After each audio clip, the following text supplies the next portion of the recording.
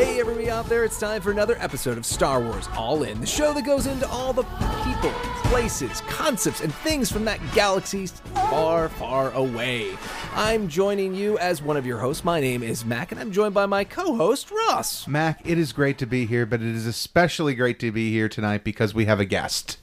That guest is none other than John Shanahan. John, welcome to Star Wars All In. We know you are so thrilled to be here, right? Yeah. You say it with a tone that indicates that I might not be thrilled. No, not at all. I'm sorry that it came across that way. I just wanted you to take that energy and run with it. Oh, I can run with it. We're talking about capes, which is related to the thing that I spend my entire life doing, which I run a YouTube channel around fashion and style called The Cavalier, spelled with a K, on YouTube. You can check it out. And we talked very early, I think when you were still in the incubation phase of the podcast, you were like, you're going to come talk about capes. And I was like, listen, I will come talk about capes. Yes. Yes. I knew for a while this is the topic I wanted to have you on for. We've talked a little about what we could talk about. We talked about possibly doing despecialized films. We talked about style and how we could possibly break that down and fit it into a single topic. Yeah. And now here we are. We decided that capes was a great place to start for your first appearance on this show. Now, you mentioned that you have your own YouTube channel, The Cavalier, that you run, and obviously that's centered around fashion. When it comes to Star Wars, not only are we going to talk about Star Wars fashion, but we want to talk about why you're passionate around Star Wars, how you came into it, how you found it, how you've been bringing the next generation of fans to Star Wars. So tell us a little bit first off of how you got introduced to Star Wars personally.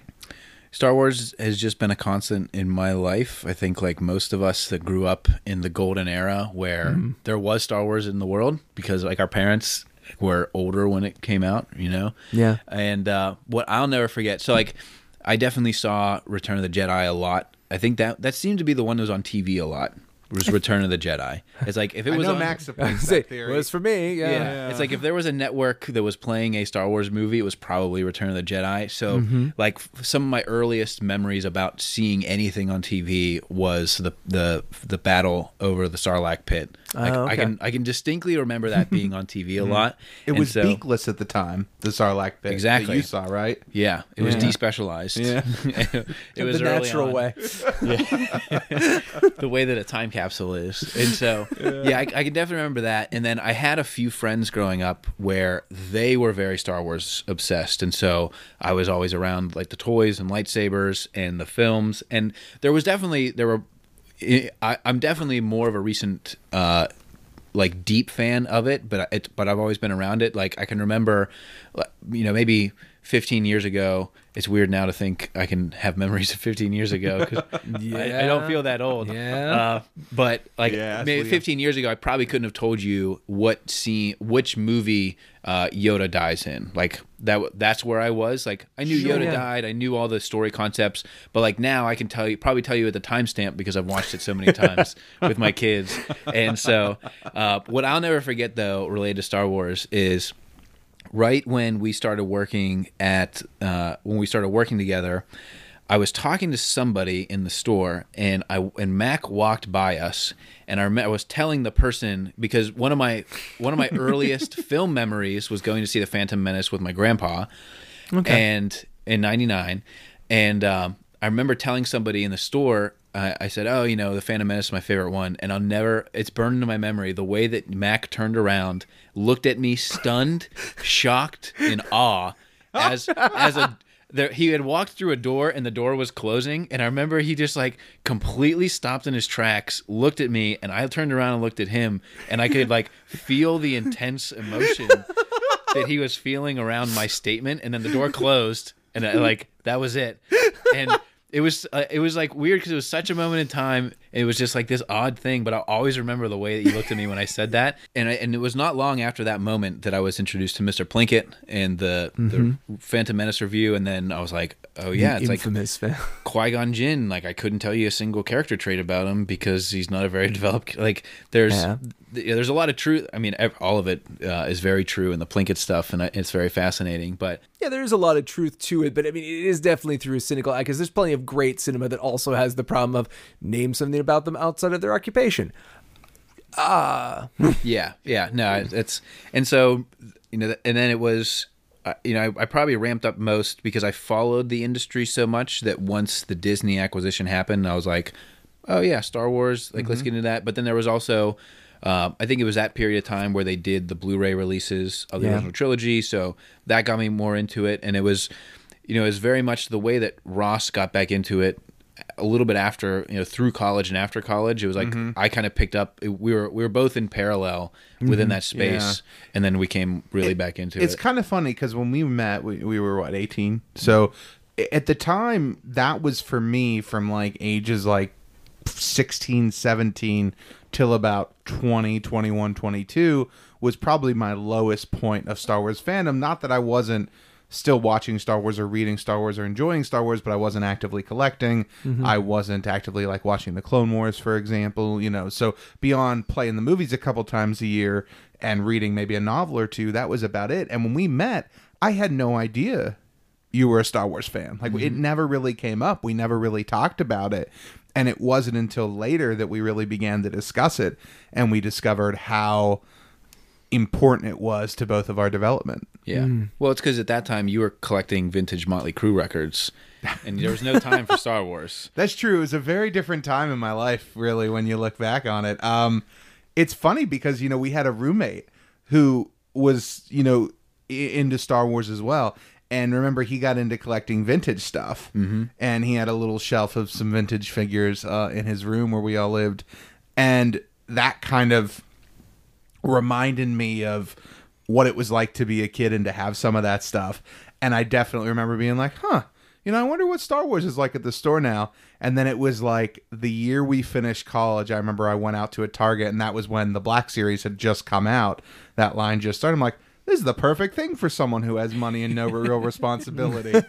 And that's kind of what really got me back into that side of it, which, then it was just a downhill ramp, a slalom from there after the Disney stuff. But yeah, it's funny because Star Wars can come and go in your life, but it can still affect you greatly, even if it's not around all the time. Yeah. And so we'll talk about, we'll have a whole section on Star Wars dad stuff, but now it's a very important thing. And just like in daily life, my son wears Star Wars jammies every single day. Literally every single day.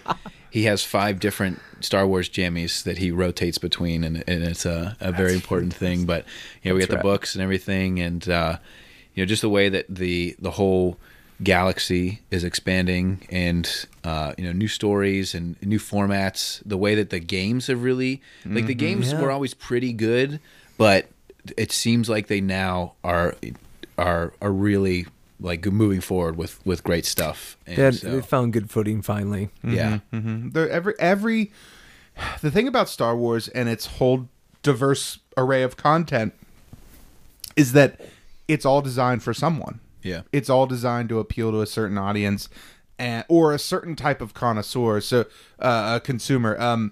So if you like Fallen Order, right, the newest, most recent Star Wars video game, have you played it at all, John? No, I've sworn off video games recently. Okay. So if you play Fallen Order, right, that is a game that is very much a Force story. And if you're not interested as much in the Force, it might not be a game you love. But it's a game that I sure loved because it's very much about the Jedi and the Clone Wars and PTSD and all of these interesting things that are very much that prequel and then original trilogy era. And for some people, that might not be their cup of tea. They might still be playing the multiplayer on Battlefront, where I have only touched it recently because of this show. Otherwise, I probably wouldn't have downloaded any of the patches. So as we get more and more variety and as new generations come into this, it's great to have that diverse set of merchandise and material to draw from. And what a time to be alive that you can go to a place where you can walk through a full-scale real-life Millennium Falcon. Like, that's what I get excited about, too, is just that opportunity. So in a couple years, you'll be taking your son to Batuu, and then eventually a Star Wars celebration, and then eventually we can all go to Rancho Obi-Wan together. There we go. I mean, yeah, we're on our way. Okay, great. All right. So, well, I tell you, I think we've teased enough about what we're going to talk about. Let's break it out. We are going to go through 3 topics tonight. We are going to talk about fan films. We're going to discuss some of the fan-made films of Star Wars. We're going to start off with that. Probably talk about that for, I don't know, like half an hour or so. And then we're going to talk about capes, and we're going to talk about that for about a half an hour. And if that doesn't sound interesting to you, I promise it will be. Do not miss out on the cape topic. John has done so much research. I'm going to be... I can't wait to learn more about capes. Capes, cowls, and cloaks. That's what you got coming up. And we're going to learn all the differences of those. You do not want to miss I can't wait to figure that out. And then we're going to wrap up because, as John's mentioned, he's a Star Wars dad. So we're going to learn what that life is like and spend about a half of an hour there too, probably. All right. Nice, evenly spread out topics tonight, hopefully. That's the plan. That's the plan. All right. And I hope you're going to enjoy it because you're going to hear it right after this.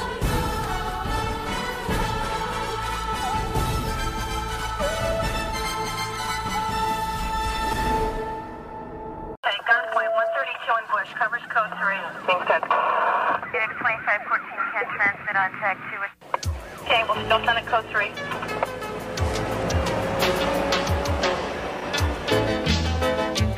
Years ago, I can remember as a kid, watching the holographic images and being excited about the new direction that the galaxy was taking. So when I was old enough, I went down to the local recruitment center, and signed up. And I've been here at Tatooine ever since. Most people would call this the end of space, but I like the small town feeling you get around here. I mean, we know everybody. Everybody. And I feel I can really make a difference here. We got a routine stop here. We have a report of some stolen droids, and we think these might be it. Mac, what would make someone want to take their own time, their own energy, their own money, their own sweat and tears, and make a Star Wars fan film? Well, I think it rarely has to do with money. It's usually a form of insanity. Okay. So would it be easier if we just did a Star Wars podcast instead? That would be cheaper, right? I think so. As someone who's done that filmmaking and podcast is a lot easier to do. Okay, so maybe that's the route we should go. Let's talk about some people who didn't go that route. Let's talk about some Star Wars fan films. Okay. So today we have John with us, and John is passionate about Star Wars fan films. He brought this topic to our attention, and so he decided to pick out what we were going to be watching, and Mac and I have watched them both. John, I know you have as well. Tell us a little bit about why you wanted to talk about Star Wars fan films. Well, it's a holistic topic, I think, because it's almost like a snake eating its tail. Like J.J. Abrams directing a Star Wars movie today is the ultimate fan film because there's an entire generation of filmmakers that were catalyzed by the original Star Wars movie because they saw something that they had never seen before and it inspired them to go into that world. And that's who you had working on the prequel trilogy in the late 90s and the early 2000s. And then what I love about this, and we're going to talk about Troopers. Troopers is one of the first ones we're going to talk about. Okay, yeah. But that was the original viral video before there were viral videos. That's the kind of video that moved around either on a floppy disk or on a CD to other Star Wars fans saying, look at this amazing thing that somebody made, and then spread it through the sneaker net at that time. And because on top of that, it's like this whole it's like Turtles all the way down, because the original people that fell in love with Star Wars became the original nerds or the original geeks, and those people are the ones that were early on the internet. They're also the people that would have had a VCR recording device, which is what Troopers was made on. It was made on like a DV tape in the late 90s. And so they're the ones that had the creativity or the ability to shoot it, then to get it in a format that you can then share on the computer, and then it's shared around. And so like when YouTube came around, it was a natural fit for it. And then that has now spawned an entire generation of not just Star Wars fans that are excited about the movies, but then also people that want to create their own Star Wars movies in the fan films. Oh yeah, you just flash back. I remember having my like iOmega zip discs and having some things like Troopers and some other ones that were floating around in good old like Real Media Player formats and stuff like that. Yeah, it was kind of wild because again, it was as close as we got to new Star Wars because we were on the precipice of like, we had gotten some special edition stuff was coming out and we knew Episode 1 was coming out, but like we were all so hungry for new Star Wars, and suddenly like, whoa, wait. We can make it? wait, if you live in Arizona, you look like Tatooine and you can make a movie? This is awesome. It shows the creativity of fans, as John was saying. I mean, it's something that you have this idea to take something that's so culturally relevant at the time and something that is now on the backswing, where it had its, giant momentous couple of years in the sun, and then it kind of disappeared for a little bit, and now it's coming back, and making the two merge like that in such a funny and kind of ingenious way. I mean, not only does it fit together so well, but it's just this one little clip. I mean, it's maybe 10 minutes total, and in that 10 minutes, I mean, you can tell how hard it would have been to make, especially in that time, considering trying to make it now. But not only that, you have obvious love and passion for not only Star Wars, but for parody, which in itself is best when it comes from fans, because it's made out of love, not out of jest or hate. Yeah, and that was also the time, I think every Star Wars fan of our age and above has the memory of trying to download the Phantom Menace trailer and waiting for 12 to 18 hours on a dial-up modem and just buffering, waiting. Yep. That's when Troopers really spread, is when you had to wait on Real Media Player for this thing to take forever because you wanted the 480 copy, not the 360. I wanted the good one. Exactly. The higher quality one. Soaking all those details. Exactly. And so that's when Troopers spread, and you can see it, and it's such an artifact or a time capsule today to go to see it now, because it was shot on such, probably the best stuff they could afford at the time. And then that's why we have a couple others that we're going to talk about that look incredible today, because just the consumer tech has gone so far. But back then you were shooting on little DV tapes. Oh yeah, and you had mini DV. So I think I've mentioned this before. So my background's film. I went to film school and all that kind of stuff, and I remember in summer of 2003, I made my own Star Wars fan film, which didn't end up going anywhere. But yeah, I remember we filmed on DV tapes, and then you have to log all those tapes, and you had to, when you pulled them into the computer, you had to play them in real time, because there was no way to just copy the files, because the files were on a tape. And the restrictions they had were liberating at the time, but seemed so primitive by today's standards. Well, let's talk about this film, huh? Let's talk about Troopers. So it really only has two set pieces. It opens up, and you have basically a monologue from a trooper talking about life on Tatooine, working in a small town. And basically it comes in that they think some Jawas have some stolen droids. And so we basically open up here with a cop-style interrogation of a couple of Jawas. So I got to watch this earlier today. Did you guys have a chance to watch it recently? I did watch it relatively recently. Yeah. So I had only seen this a couple of times before this, maybe a half dozen times or so. So it's not something I didn't find it as early as both of you guys have memories of it, for sure. I was not nearly into the internet or the technology culture that would have been around at the time this was coming out. Yeah, Ross is a recent nerd. Yeah, a recent geek. Yeah. Especially with stuff I wouldn't have known how to even get on the internet in 1999 to download a trailer. That's for sure. I would have been at Meet Joe Black, getting that trailer in the theater with everybody else.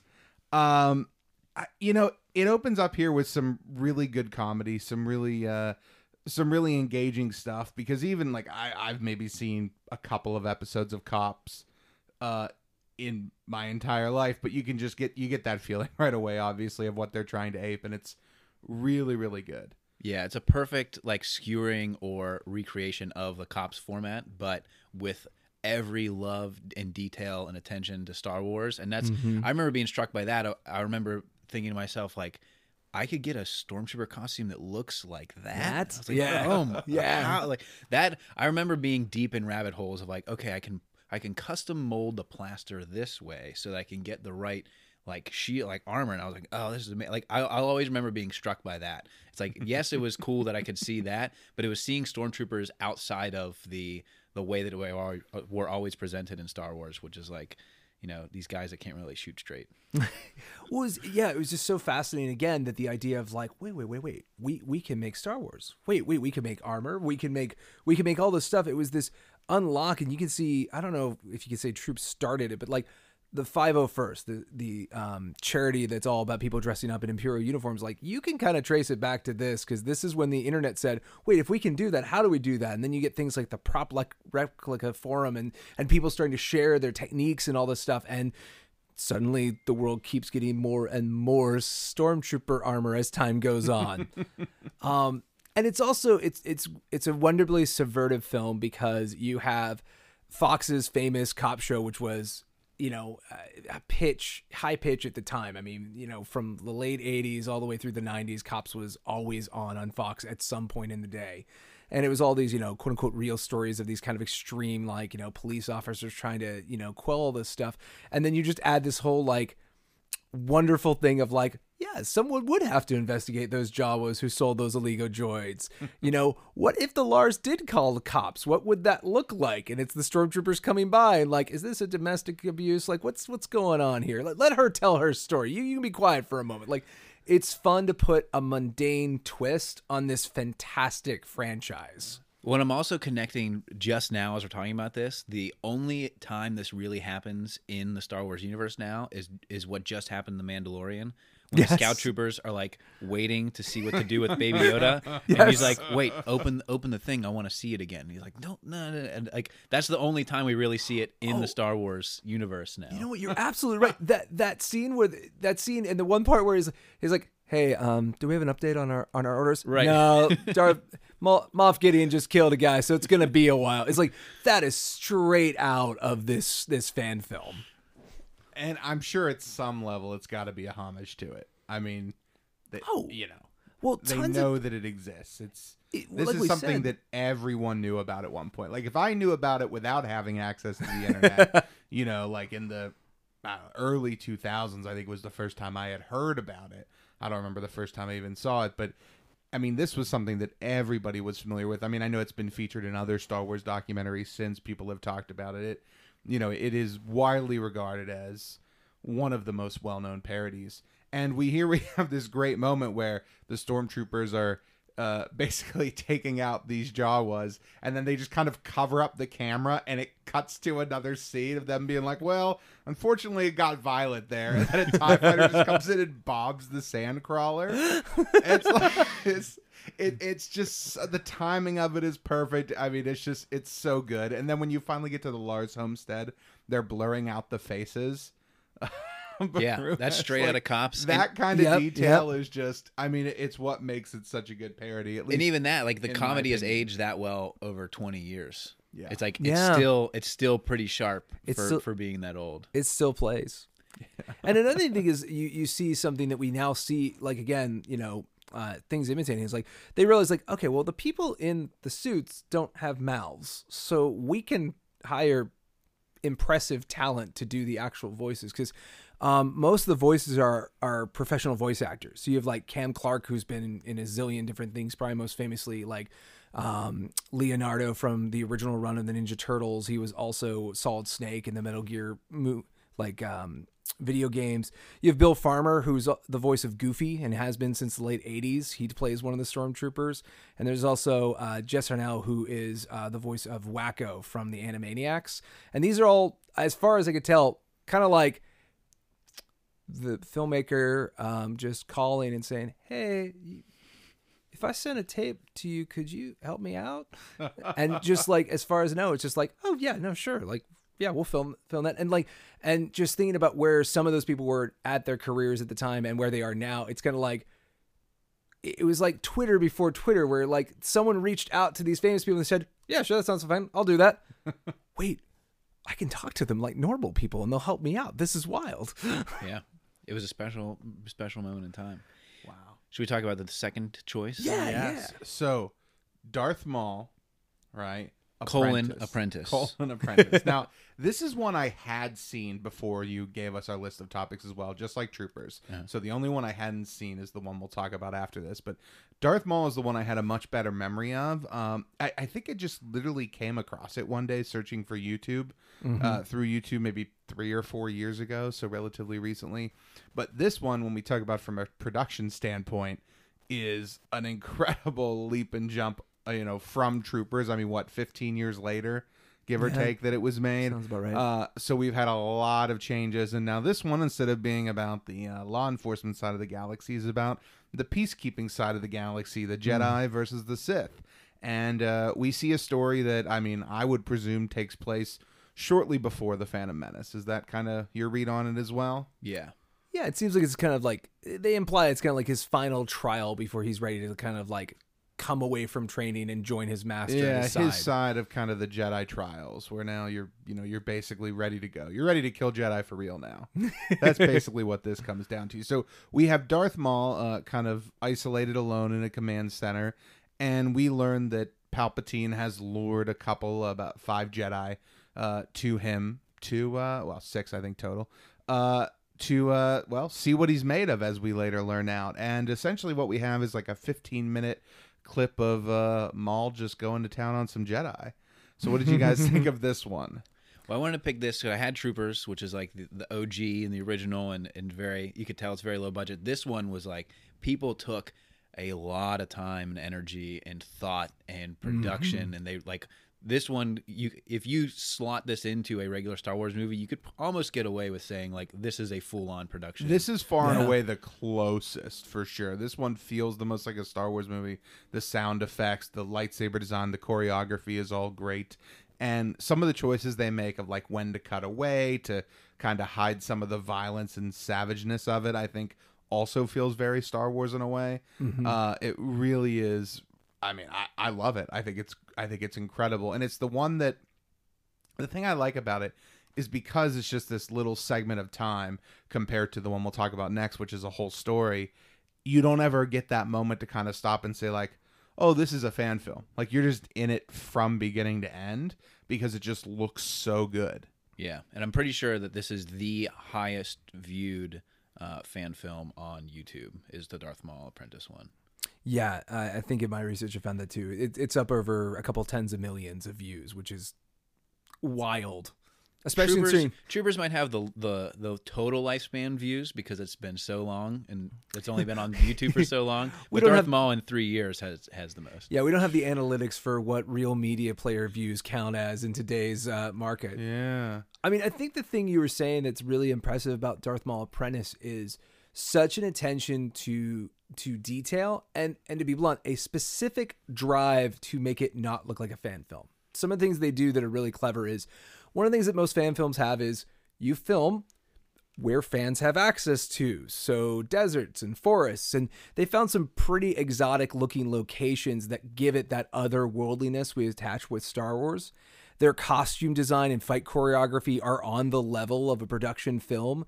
And I think the thing that really seals this is the main actor like channels Ray Park's kind of wily grins and smiles and grimaces and his body language that he invoked in the character of Darth Maul.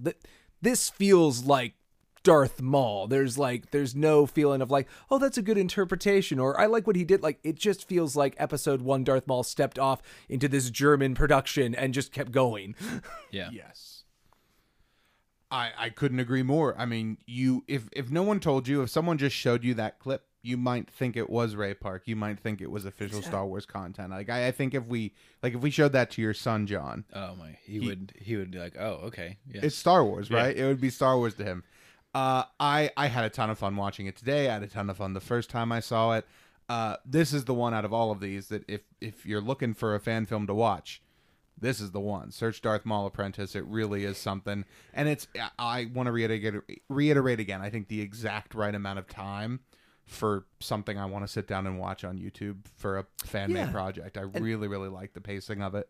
And it's the only, I think, one of these where you go, oh man, this is pretty good for a fan film. No, this is just pretty good, period. End of story. Yes, you absolutely can leave off the for a fan film part of this. I want some of these characters to be real. I want them to be real Star Wars characters. I want them to be in canon. Like, that's how much I enjoyed it. Yeah, there's a fun feeling of like, after reading like Darth Maul Shadowhunter and stuff, which was original legacy, like prequel stuff. Like, this feels like it fits in. They read that. It feels like, yeah, Darth Maul had to be doing a lot of training, doing something before he just got, put in the on-deck circle of like, oh, go kill Obi-Wan Kenobi and Qui-Gon Jinn and this queen. Like, he had to have killed a lot of people before that, just to test him out. Job interview process and all. So now, wait a minute. Did you just sandbag that comment where you said it was the exact length of something you want to watch on YouTube as a slight against the third choice in? Well, in okay, not so much a slight, but all right. Let's talk about our third. Anybody else have anything else to say about Darth Maul? We feel good on that one. I think that was the perfect segue. All right. So with this third one here, this is the one I had never heard of before. I had no idea until I watched it to prepare for this what it was going to be like. So this one is called A Light in the Darkness, right? And this is a 32-minute project that has some really, really awesome things going for it. First and foremost, it is a full story. It's a full story arc. And as you learn at the end, I won't give away any major spoilers because I think this one is really cool to go and see too, but it is very much a origin story, which is really, really cool. And there's a lot to unpack in it. It definitely doesn't look as good as Darth Maul. It has, some moments where I think you can see the seams, but Yeah. it does some really great stuff. And they do spend a lot of time developing characters. Yes. Which none of the other ones do, to be fair. I mean, I guess Troopers does, but that's not what it's about. And Darth Maul is very much about the action. It's a different kind of character building. It's building humor. Yeah, exactly. Whereas this one is really about our two lead characters here. Basically, the setup for it is it starts during the Clone Wars, and it's about a villager and in particular a little boy who kind of idolizes this Jedi who's there fighting the Clone Wars, and then he sees him get massacred in Order 66, and he takes his lightsaber, and over the next, I forget what they say, like 15 years or whatever it is, he tries to rebuild it and tries to use it to restore hope to his little planet, his little town. And this one does some really interesting things. John, why did you pick this one? I wanted a good representation of these three to say, like, here's one that is a Star Wars fan film, but also is tied to something else in our world. And then I wanted Darth Maul is the high production one, like really deep in there. And then A Light in the Darkness is typically regarded as one of the best, like pure fan film type of experiences because it has this beginning and end. It has this full story that wanted to tell inside of the universe in a way that there's a lot of others that try it but don't succeed. And so A Light in the Darkness is probably the best execution of an original story told in a certain way to slot within the Star Wars world, whereas there's a lot of other. I think I have a playlist on YouTube of like 15 of them that are they're good, and it's like anybody who's putting great creativity into the world is to be recommended. But I think A Light in the Darkness is the one that does take that the furthest step out of all of these. Mac, what did you think of it? Well, I think the thing that's interesting is, like we've been talking about, it's a fully fleshed out story. That's its most impressive trait. Yeah. I think when I think of, again, fan films, I think one of the things you see that's interesting about this is it's a very big and diverse cast. There's entire sequences where they're in like city squares and stuff believably, which is something usually it's hard to get fan films together. You can imagine a lot of friends, family, uncles, brothers, sisters, former roommates. There were signs at the community center to make some of these shot work, and all of them are costumed too. Like it's very believable. Like the opening scene where the Jedi Master gets Order 66 feels really visceral, like it's happening in this town square, which is impressive because I think this film's biggest trick, and unfortunately its biggest thing that's 9 years has not been kind to it since it was released in 2011, is its use of a lot of digital scene extensions and a lot of digital sets. They did a lot to try and build the little world that they were creating, and they needed to blow it out more than, not so much budget, but logistics. They couldn't go, film in Ireland or find some interesting place to film. They had to film around where they had. And it kind of makes sense that they were able to get away with it with consumer tech at the time, because the director of this is a professional cameraman. He's a camera operator, and so you can kind of tell he knew where to put it. And the other hunk of dynamite to their production was a concept artist and writer. So they conceived something really big, and they did a really good job with the technology they had and the ability they had to realize that. And I think that's why it's so impressive. But in a kind of charming way, it has some rough edges. This isn't like Darth Maul where like, oh, that just stepped out of the backlot of Lucasfilm. Like, no, you can tell this is a fan film, and they're very, very nobly punching above their weight. They're doing more than they probably should have tried to, but it's a real earnest effort. Oh yeah, absolutely. So you said it was about 9 years old? Yeah, it came out I think in 2011, 2012, thereabout. I am really surprised how good it looks considering its age. It felt like they were doing things that I wouldn't have expected to see. I mean, in a fan film now, but 9 years ago, even still. I really, really thought it was great. There was a Magna Guard staff in there. Yeah, I mean, that was a pretty rad surprise at the end, right? That's what's great about all the fan films is for somebody to spend like hundreds and hundreds of hours on these things, you know that they know the universe as well as other listeners of the podcast. Oh, like they know yeah. intricate details about the weapons that are used, armor, like everything in there, and so they're going to sprinkle it in where they can for the other people that are obviously going to watch it. I really, really did enjoy it. I think I would like to watch it in a couple of parts rather than like 3 10-minute chunks, rather than sitting down and watching it straight through. But I really, really liked it a lot. I think a lot of that just comes back to my struggles to sit down and watch long-form YouTube I was content. gonna say, like, how long is it? It's like 30 minutes, 32 30 minutes. Yeah. You want it Quibi style. Cool. I don't know what that means.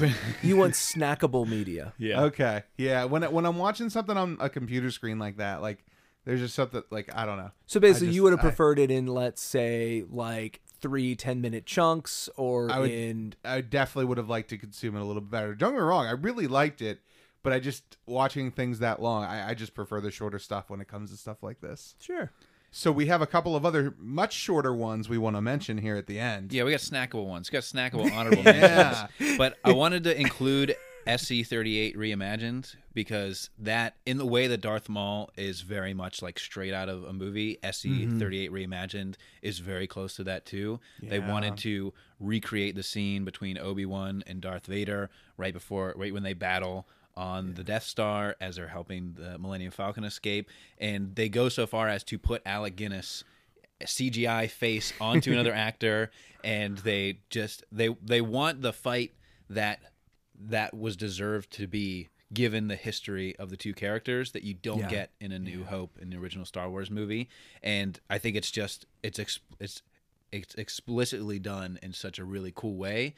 And I think there are probably people that have a version on their media server where they splice that copy in just because it looks so close and looks so cool. The super special edition. So that was one of my favorite things about it, was that it was just, not only did they make something that looked great and felt great and sounded great and just felt like part of that movie, but they also cut it in perfectly with the dialogue from the film and the other scenes with the other actors and characters from the film. So as you're watching this short clip, it literally is just a part of that movie, other than that little bit of kind of voiceover composition at the beginning that kind of sets the scene for everything leading up to that we don't see. But it really is not only incredibly well done, it really apes the style of what we see of some of Vader in Rebels. Yeah. You know, the way he moves in animation, you see a lot of that here. And this is one that absolutely is, I think, also well worth seeking out. I mean, all of these are well worth watching if you're listening to this and you're a Star Wars fan. But this one is newer than the rest, right? This is the newest out of the bunch. This is the one I remember seeing the most recently for the first time. This is the newest on the list, but I actually came across an Obi-Wan one that came out very recently that I hadn't seen, and I came across another one. I have a YouTube playlist of them, but I should also specify that I was ready to do a whole hour-and-a-half long podcast about the despecialized editions of Star Wars, because that is like, as we talk about these, that is my deep love, and one of the things that I really like about this universe are those versions. But SC-38 is just the opposite of that. It's like there are people trying to preserve the most pure form of the original Star Wars, and then there's people that are like, look, this battle should have been way more emotional, way more intense. Yeah. Here's what we think it could have been. It's fun seeing people remix ideas, because Scene 38 reminds me of a trend I remember losing like an entire month to a YouTube trend, which was watching modern trailers for older films. Oh, yeah. And so they take something like, say, the original Rocky, and then they cut it like we would cut a trailer for today. They give you is- the boom, like Yeah, you get the Transformer sounds, the Inception sounds. You also have the single piano key played themes. Like, you find out, how much of a formula that is now. But it's also reminding you of, like, great stories are great no matter which context you look them in. And so, like, the Scene 38 remake is interesting because while, if you just plunked it in, it wouldn't feel exactly right because it's using different music cues, and the intensity of the battle is so inspired by, like, hey, look, I just watched episode 3 and I saw that volcano fight. Their fight would not be as lame as it was if we knew that was coming down. And there's something about, again, revitalizing and remixing these films so that, like, hey, if you're a younger viewer and you're like, the movie's like 70s-year-old, my dad loves it. I guess I like it. Something like this reminds you of, like, oh, that's what you guys had in your head in the 70s? This is rad. There's something interesting about that. And the Despecialization, like you said, is maybe actually the most exhaustive fan film.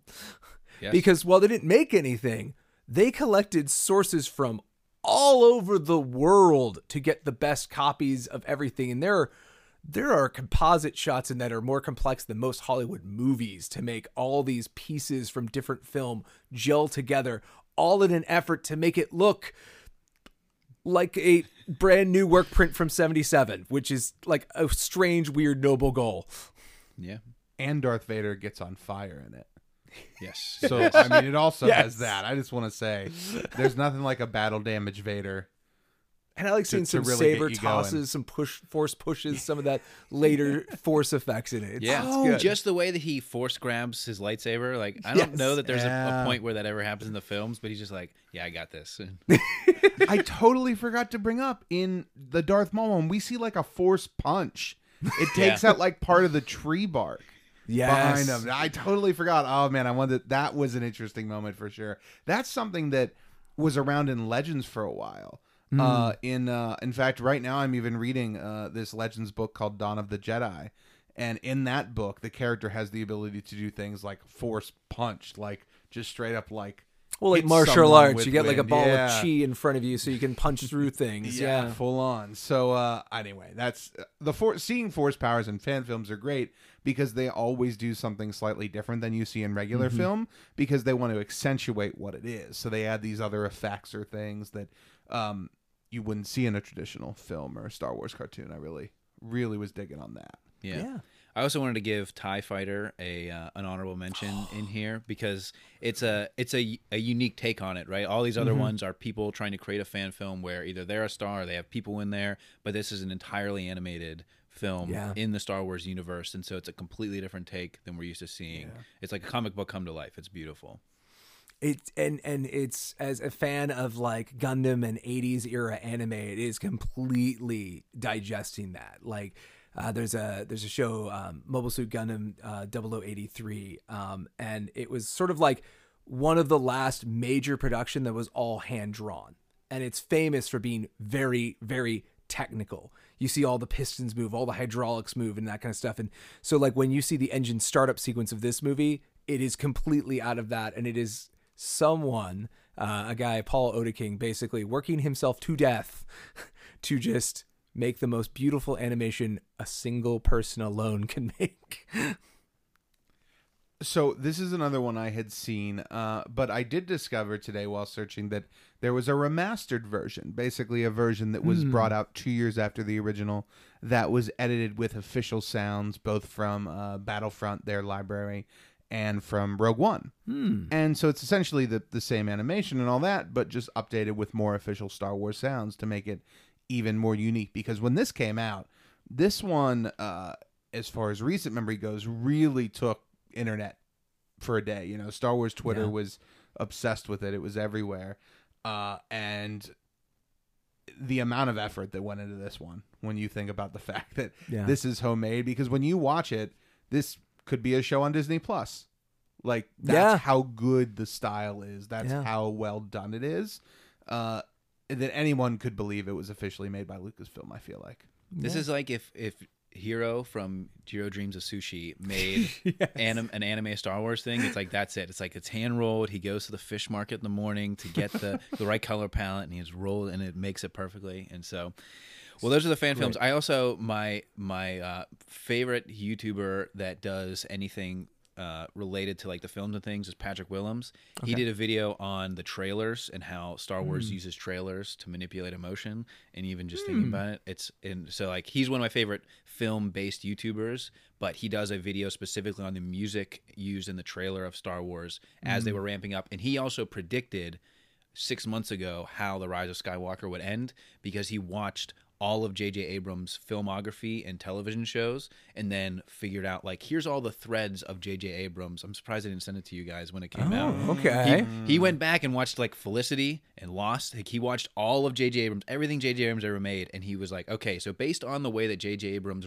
tells stories and makes films, here's how Rise of Skywalker is going to go. And he was pretty damn close. And so, Patrick Willems, love that guy. And he's worth one checking out. He doesn't make fan films, but he makes others. He made comments on that kind of. He made the X-Men Wes Anderson parody several years ago. That was his like spark moment, and now he does video essays that I really like. So okay, well I know what I'm doing after this. So there's 3 fan films, 3 honorable mentions, and I think that's a good wrap for our section here.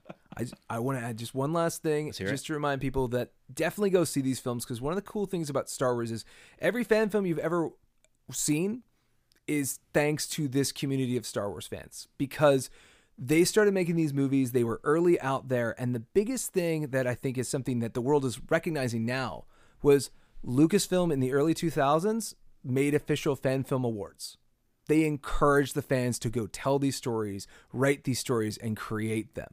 They made all the sound libraries and special effects sounds and stuff available, right? Didn't George Lucas do that at one point? It is a very forward-thinking thing that created a lot of the world we live in now by legitimizing fandom as not just a cool thing, but as this is a great thing for our brand. This is what keeps Star Wars alive, keeps it in new generations and reaching more people. And we as the brand managers are going to support that in a way that was unprecedented at the time.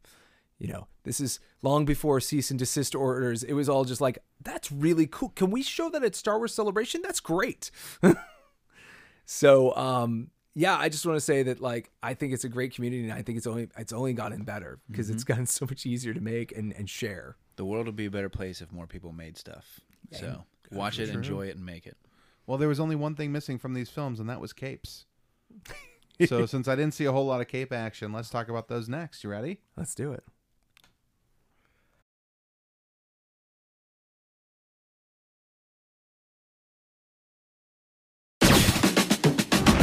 Hey, I'm Donald Glover, and this is the Millennium Falcon. Come on, let me show you around. Ta-da! This is where the magic happens. We got everything here. These pillows are made from actual Kajak hair. That's not easy to get. Listen to some tunes if I want to, but I think the coolest part of this entire ship is in here. The cape room. I got every cape, okay? I got an everyday cape, sister's wedding cape, intergalactic President's Day cape. This is just if someone gets cold cape. I got everything you could probably ever ask for in here. It's pretty great. You don't want to touch any of this.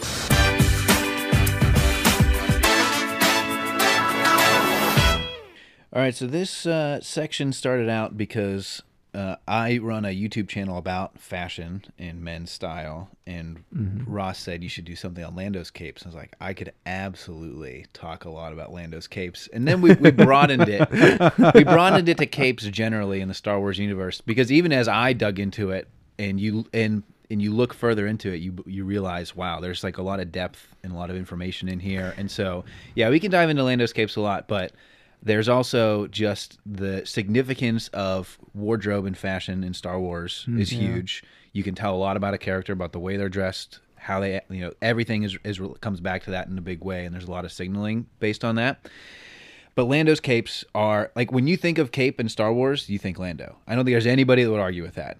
No. See, I just did, And then you were quick to point out that that's not the first cape we see, though. It's not the first cape, but when It's you the think cape, prominent. It in is Star what I Wars, think. It is what I think. Yes, 100%. because Darth Vader's entire costume is very mysterious and dark. Like, and the cape is integrated into there. That's not the first thing you think of Darth Vader. You think of the helmet. Yeah. When you think Lando, you think cape, and when you think cape, you probably think Lando. I agree. And so, I just thinking about capes as a point of style and as, you know, in the world generally. I want to talk about that. But then we were also discussing the difference between a cape and a cloak, because what you don't find Jedi ever wearing capes. Jedi always wear cloaks, and the way that is distinguished is the cloak has the hood. Okay. Cape, So the hood alone is basically what it is. no. Oh, it's more okay. complicated. Let's Okay. split that a little more. Okay. There's also the cowl.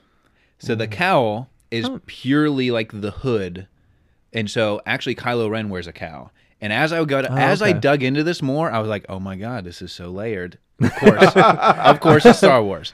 So there's capes, there's cloaks, and then there's cowls. The cowls are like the hybrid between the two, and you can get a character that's good or bad if they wear a cowl. But generally, if they wear a cape, they're usually a bad guy, and if they wear a cloak, they're a good guy. Then that's who you get in the Jedi. So Obi-Wan always has a cloak. Luke always wears a cloak. Capes, you got Darth Vader, you got Director Krennic, you've got Lando wears a cape. He's the one guy that's like, he always walks the line, right? Which is his character. It's Yes. like, he could be the good guy, he could be the bad guy. It depends on what he needs that day. And so that is an interesting like line to walk between those two. But then Boba Fett, he's got a cape. There is a little bit of cape action with Padme, which is interesting, but it's very minimal. Are we talking episode 2, that white outfit with the wrap? Yes. That's a cape? Yes. Well, but that also incorporates a little bit of a cloak in there, and so that's Okay. where they get into like, oh, maybe it is or not. And so historically, like capes are the thing of like royalty. Like when you look back in we're not talking the Star Wars universe, talking like in real life, like where this was Human inspired history. from. Yes, in human history, in the Current galaxy in present time. Well, sort Exactly. of recent time. the one that we're sitting in. Like when you look back even in like the 1800s and the early 1900s, like capes were still a thing. If you were dressed up and you were going out to like a nice dinner, it was black tie, white tie, and you had a cape on. Like dudes wore capes, and it was sweet. And part of me hopes, like, you know, fashion is always cyclical. Like bell bottoms came back and they went out and everything. Like, I think we could be on the cusp of capes, and I think that's what the costume designers of Solo were really shooting for. Was like, look, if we do capes right in this movie, we might bring capes back, and you see it in runway shows, and we talked about like the Oscars, like the red recently carpet Oscars had happened, some yeah. capes and things, and so we could be coming back to it. I don't know that it's dead forever the way that some fashion is. Well, at least Mac and I know, as people that aren't particularly fashionable, that if capes do come back, you will let us know, and you will know early. Exactly. You have your finger on the pulse of capes. Yes, I'm on the cutting edge of that. Yeah. And so there's a lot of historical significance to the reason that capes are even in Star Wars, and that is because it is generally associated with power and wealth. And there's a certain stature to a person who used to wear a cape, whether you look at the medieval century and the way that robes and excess fabric was a way to signify that you were wealthy and you were powerful. Like, I have so much money, I'm just going to make fabric follow me that is very expensive. Yeah, you just have that extra thing of, like you said, it's this blatant show of wealth of like, you guys barely are wearing sackcloths. Look at this thing that I get to wear, and I don't even need it. Yeah, my excess fabric that follows me around my castle is as much as your little shack. So why don't you suck on that? Now, when someone has a cape, whether it's in the real world or Star Wars, do they repair the edge of it, the part that drags on the ground? I mean, Star Wars capes, I guess, don't generally drag a whole lot. Right. They're more off the ground. But in traditional capes, they'll typically hit the ground, won't they? Oh, yeah. So do those get repaired, or do they get replaced? No, you have your valet pick it up for you and carry it. Of course, so course. that it silly, doesn't yes. hit the raw ground. Yes. See, this is why That makes sense. Lando's a little sharper. His is like more like kind of ends towards like the waist or Yeah, like the thigh. joggers of a cape. Right. Yeah. Exactly. Joggers of Yeah. I'm now real into joggers lately. And so to slightly mix the universes, and then we'll talk more detail in the Star Wars universe. I think one of the best like cape related pieces of media comes from Edna in The Incredibles when she says no capes. She goes, what's his face? And she names off all these superheroes and shows how they all die. And she goes, capes are dumb. And that's why you don't have. And so that's like Brad Bird just being like a sharp guy and in getting that stuff in there. And so in the Star Wars universe, as we talk about capes. Yeah. So Lando specifically has a couple of variations. And it starts off like the first time we see him with a cape is in Empire Strikes Back. Okay. He has the beautiful blue cape with the gold lining, and he has a leather collar. Like if you look, like the costume, of course, Star Wars has amazing costume design, but he has this leather collar that like matches the shirt placket. So he has the shirt placket that is very stylized, but the cape lining actually is the leather matching on there. And it's like, that's only stuff you see in the despecialized 4K restorations. It's beautiful stuff. But then in Return of the Jedi, so that's like a very formal thing too, right? Because he's running Cloud City. He's like the guy in charge. But then when you get to Return of the Jedi, he goes like slightly off and he has this waffle weave baby blue one, which is still pretty cool, but it's a much softer cape. And then he also has this like corded drawstring. Like you see it when he talks to Leia when they're like preparing for the last battle. Is like he's got this corded drawstring, which is much more like royal. It has this different aesthetic to it than it did when he was on Cloud City in this kind of formal setting. The new one is a little bit more casual, but it's also very royal. And so that is just like the way that I think they bring in, and that Star Wars brings in this old world style to really bring things in and signal like, all right, this guy is powerful. And it's almost more powerful in its simplicity. Yes. Like the one on Cloud City, the one in Episode 5 is a little bit more opulent by comparison, but the sort of more basic, not bland colors, I don't know. Well, it is a little bit. I mean, because by the time it's like a light tan and a light blue compared to the dark royal blue and gold. So it's by the time you get to Return of the Jedi, it's also understated, powerful through understatement, I guess. Well, in Return of the Jedi, he's also, they found out about his little maneuver at the Battle of Tanab. He's a general, so he's wearing sort of a military uniform under that. Yeah. Do you think capes are general issue in the military for generals? Like, do you think any general can request a cape if they want one? In Star Wars or in real life? In Star Wars. In Star Wars? Yeah. I don't think so, because it's not really part of the uniform on the Rebellion. I think in the First Order, if you become a general, they're like, all right, pick out your cape, buddy. But on in the Rebellion, they're a little less formal, but you don't see them in capes. Yeah. Lando just can't. He's got to let everybody know. Right. That he's slightly above them when it comes to his fashion sense. Yes. And so on this one, so the costume designer of Empire was John Mollo. So we can credit him with a cape. I don't know. Billy D. Williams, he could have been like, look, bro, I'm wearing a cape. He could have pulled he could be the original Sam Jackson. Sam Jackson was like, I have a purple lightsaber. Yeah. And Billy D. could have been like, look, Lando wears a cape, man. I like the ensemble, but where's the cape? Right. The what? You gotta have a cape. Well, yeah, they would have looked at him and go, "You're right." They would have just agreed with him instantly. Like, yes. You know this character. That's one of my favorite. Okay, so now as we get talking to Solo, get to Solo, because Solo's it's very important for the capes, and I love. There's a whole cape room. We see the cape room exactly, and so but to bridge those. So one of Donald Glover's interview snippets, I remember him saying is, he grew up idolizing Billy D. Williams, who's the only like black character in Star Wars, and so it was a huge deal that he got to play Lando, and he had a lunch with Billy D. Williams, and he was like, all right, so I'm thinking about this backstory, and this is the personality, and he said that Billy D. just said, just be cool, man. Like, just be cool. And it was kind of crushing for Donald Glover, because he was like, what? But then that helped him to get in there. So that's great. So the costume designers of Solo are Glenn Dillon and Dave Crossman. And there were actually interviews specific to the costume design and capes that I found, which was fascinating. That's awesome. And what they talked about is they were very specific about their design and inspiration. So they really they looked at like musicians that were very popular in the 70s to then get inspiration for the capes in Solo. And so they referenced Jimi Hendrix, Marvin Gaye, and James Brown. And there was one picture of Marvin Gaye that influenced their entire approach to the capes, which when you see it, when you see this picture of Marvin Gaye, you're like, oh, clearly that's what they had blown up to 100 point on their wall, and they were like, everything we design has to be like this, because it is very like one of the costumes that Donald Glover wears as Lando in Solo is a direct copy of the Marvin Gaye one, which I think it's very cool.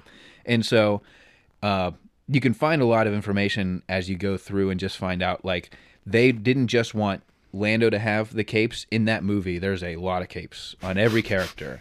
And that's the one movie where the clear defining line of cape bad guy, cloak or cowl good guy is very mixed. Because but once you know that, like, then that's when you start to realize, like, oh yeah, okay, she is going to make the turn at the end because you see her wearing a cape earlier on. But there is that's the movie where it's the most mixed. But I did want to talk about, you know, the almost ranking the moments, because there's moments in the Star Wars franchise that the cape is integral to, or when you think of that moment, you think the cape on there, and then I want to rank some of the best capes in Star Wars, and I gave you guys a list. All right, I'm very much in, so I've got my list here for sure. Okay, but first, I think I picked what I think are the 3 great cape moments in the Star Wars franchise. The great cape moments. Okay. Yes. Okay. I didn't prep you guys with this one. We'll talk. No, I love it. We'll talk about capes and characters, but I think these are the three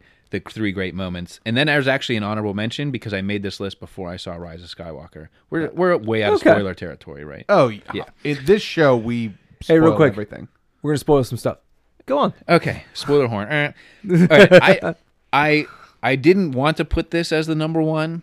Okay, I'll start with number 3. Okay. I think Orson Krennic and I had to Google this to figure out what the planet was at the beginning of Rogue One. Do you guys know the name? Is it Edu? No.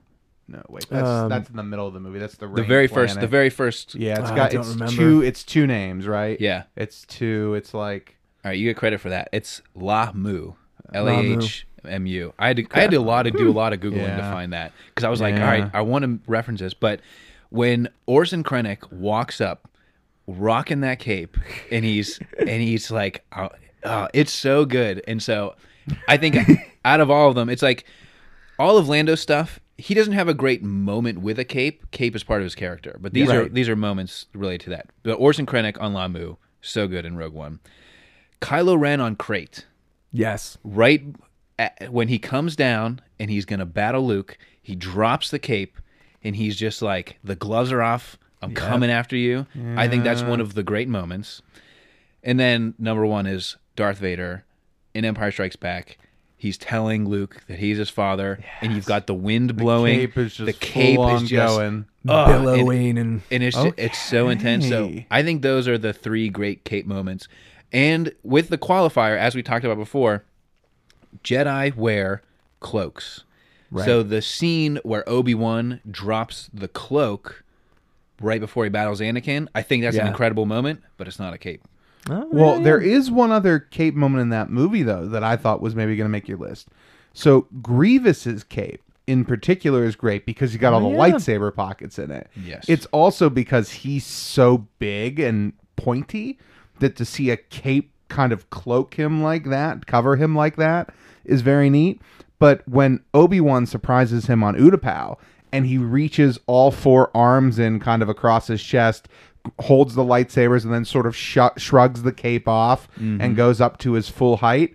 That's a pretty cool. I want to make sure that one gets on a real mention too, because that's a good cape moment, I feel like. Oh, look, there are amazing cloak moments too. Don't get me wrong. But the cape moments and what you see in those 3 things, all villains. You know. Yeah. You know, funny thing is you're mentioning about like telling character and stuff. Like I remember the first impression I had of Orson Krennic is in the original trailer. You see him with that big white cape and his like crisp uniform, walking across the beach of Seraph. And my one best friend was like, "I like this guy. You know, he's like really means business." I'm like, "Why?" Because his cape is dragging in the sand, and you know he's not cleaning it. And it's just like, yeah, it's a really impractical piece of gear to be wearing around. And that's what makes you just remind of like, this is a guy who's above it all. This is a guy who doesn't concern himself with that stuff. That's for other lesser people to deal with. Okay, but you're saying that there's no function to it. Okay.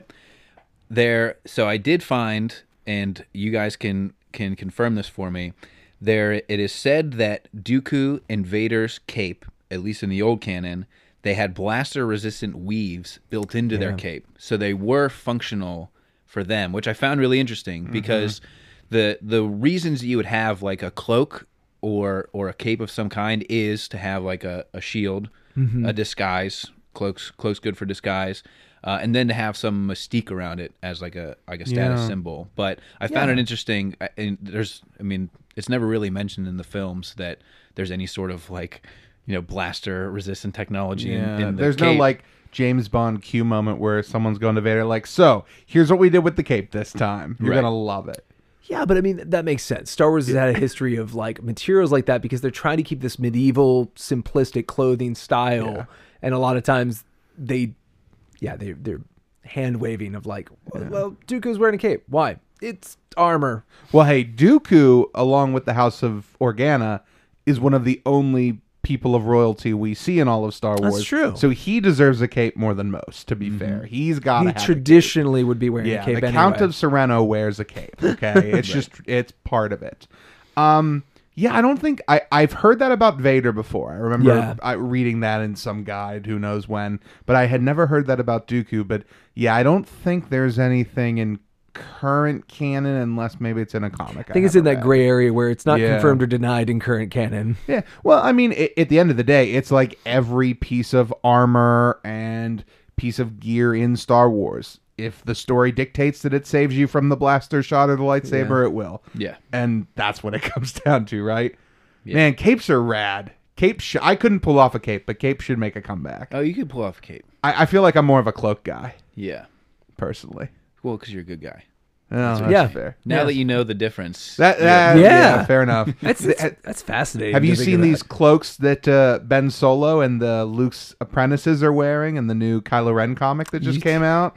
Yeah. Those are, I mean, Ben Solo looks good in a cloak. Yes. Well, it's hard So- to tell in the so picture. It might here's be the a thing, cape. though. I can't. It looks like it has a hood, but you don't see the hood up. It reminds me of like what we were just talking about with Grievous, where basically it's a Jedi robe. The picture you sent me, it's a Jedi robe, but it's slung over their shoulders. Their arms aren't through any noticeable sleeves, so it's kind of like somehow either magnetically or whatever pinned to their shoulder plates. I like the idea Yeah. of it being like Well, magnetic. Well, that's what, and I don't know, how accurate is a Disney costume for a 4-year-old, but the way that the Kylo Ren costume is constructed for my son, there's a cowl which then attaches to the shoulder, and then the cape is separate, and that is how it does look in the films. Is he's got the cowl that comes over, which is the hood, and then he can remove that but still have a cape. And then the cape can be separate from that. And Yeah, because so- at the end of the think- film, he removes his cowl but still has his cape. yeah, Right? And that makes sense because I mean the one thing Adam Driver always said about his original turn as Kylo Ren was like, well, how do you channel like hate and stuff of this character? I'm like, you wrap me in like 100 layers of fabric and I get really mad because it's so stiff and hard to move in that thing. I'm like, oh, okay. So like that is one of the more complex like costumes they made, which is ironic because it has such a just kind of simple silhouette to it. yeah. Okay. I want to talk the capes. Let's for do the it. characters. Let's rank. We're ranking capes now. Is that the idea? I think I was thinking we would do like a top 5 thing. Now, do you want to just list off the people that are on this list? Because I put together some of the great capes. Yeah, let's let the audience know what pool we're playing with. Okay. Yeah, because you can't talk about capes and not talk about Boba Fett. And Boba Fett. that's a cape. That That is is a a cape. Like Yeah. it's so tiny. Capes can be tiny. Capes Yeah. don't have to cover both shoulders. Some people don't have to make up for things that they're not fully developed. Sure. He's only got a little extra garment to prove he's better than you. Sure. Yeah. Okay, so we've got Boba Fett, we've got Lando, we've got Padme, we've got Grievous, Dooku, Lord himself, Bail Organa, Orson Krennic, Phasma, Yeah. current cape wearer, Vader, and then we have Kylo with his cowl and cape. So I don't know. Do you? I mean, how can you say it's not Vader? How can Vader not be the best cape? Plus, Vader not only has the cape, but he's got that cool waist cape. He's got like 2 capes. He's What do you call? Do you know what you call that waist cape? I don't know. You know what? My research didn't take me that He's deep. got like you know what I mean, right? Well, like what it he's basically got- is like a mini skirt. Yeah. I can't remember if it's a subo or it's a garment that comes out of Japan, the multi-layered kimono. Yeah. That's only in episode 4, right? Or something. Like didn't they take that away later? I didn't research this at remember. all. This is all off my top of my head. Again, so of his course uniform, it's his well thought look out. is very samurai armor. So Yeah. it's that multi multi-folded covering garment that's why he had like you said, like extra capes and stuff and Gotcha. extra fabric. And eventually they kept, as usually do with costume design, is once you get it figured out, then you say, how can we simplify that? How can we give the actor more movement? How can we make these more effectively? Okay. So I guess what you're saying there is, though, what are we going to base this on? How intrinsic is this to the character that makes them better because they have a cape? Are we talking about just style? Like, what is the one that we go like, oh, that's the cape I want to wear? Like, what are the ground rules? What are we defining? What are we using to define best? I think whatever criteria puts Lando at the top, because like it's essential to the character. I think the way that the cape enhances the character makes it a great cape.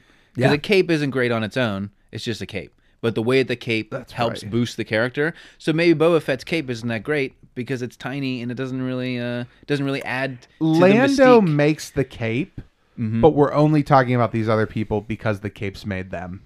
Ooh, That's what it comes down that's to. deep thought. Lando knows how to wear it, and he should be number one in every iteration. Yeah. So then that begs the question: what is Lando's best cape?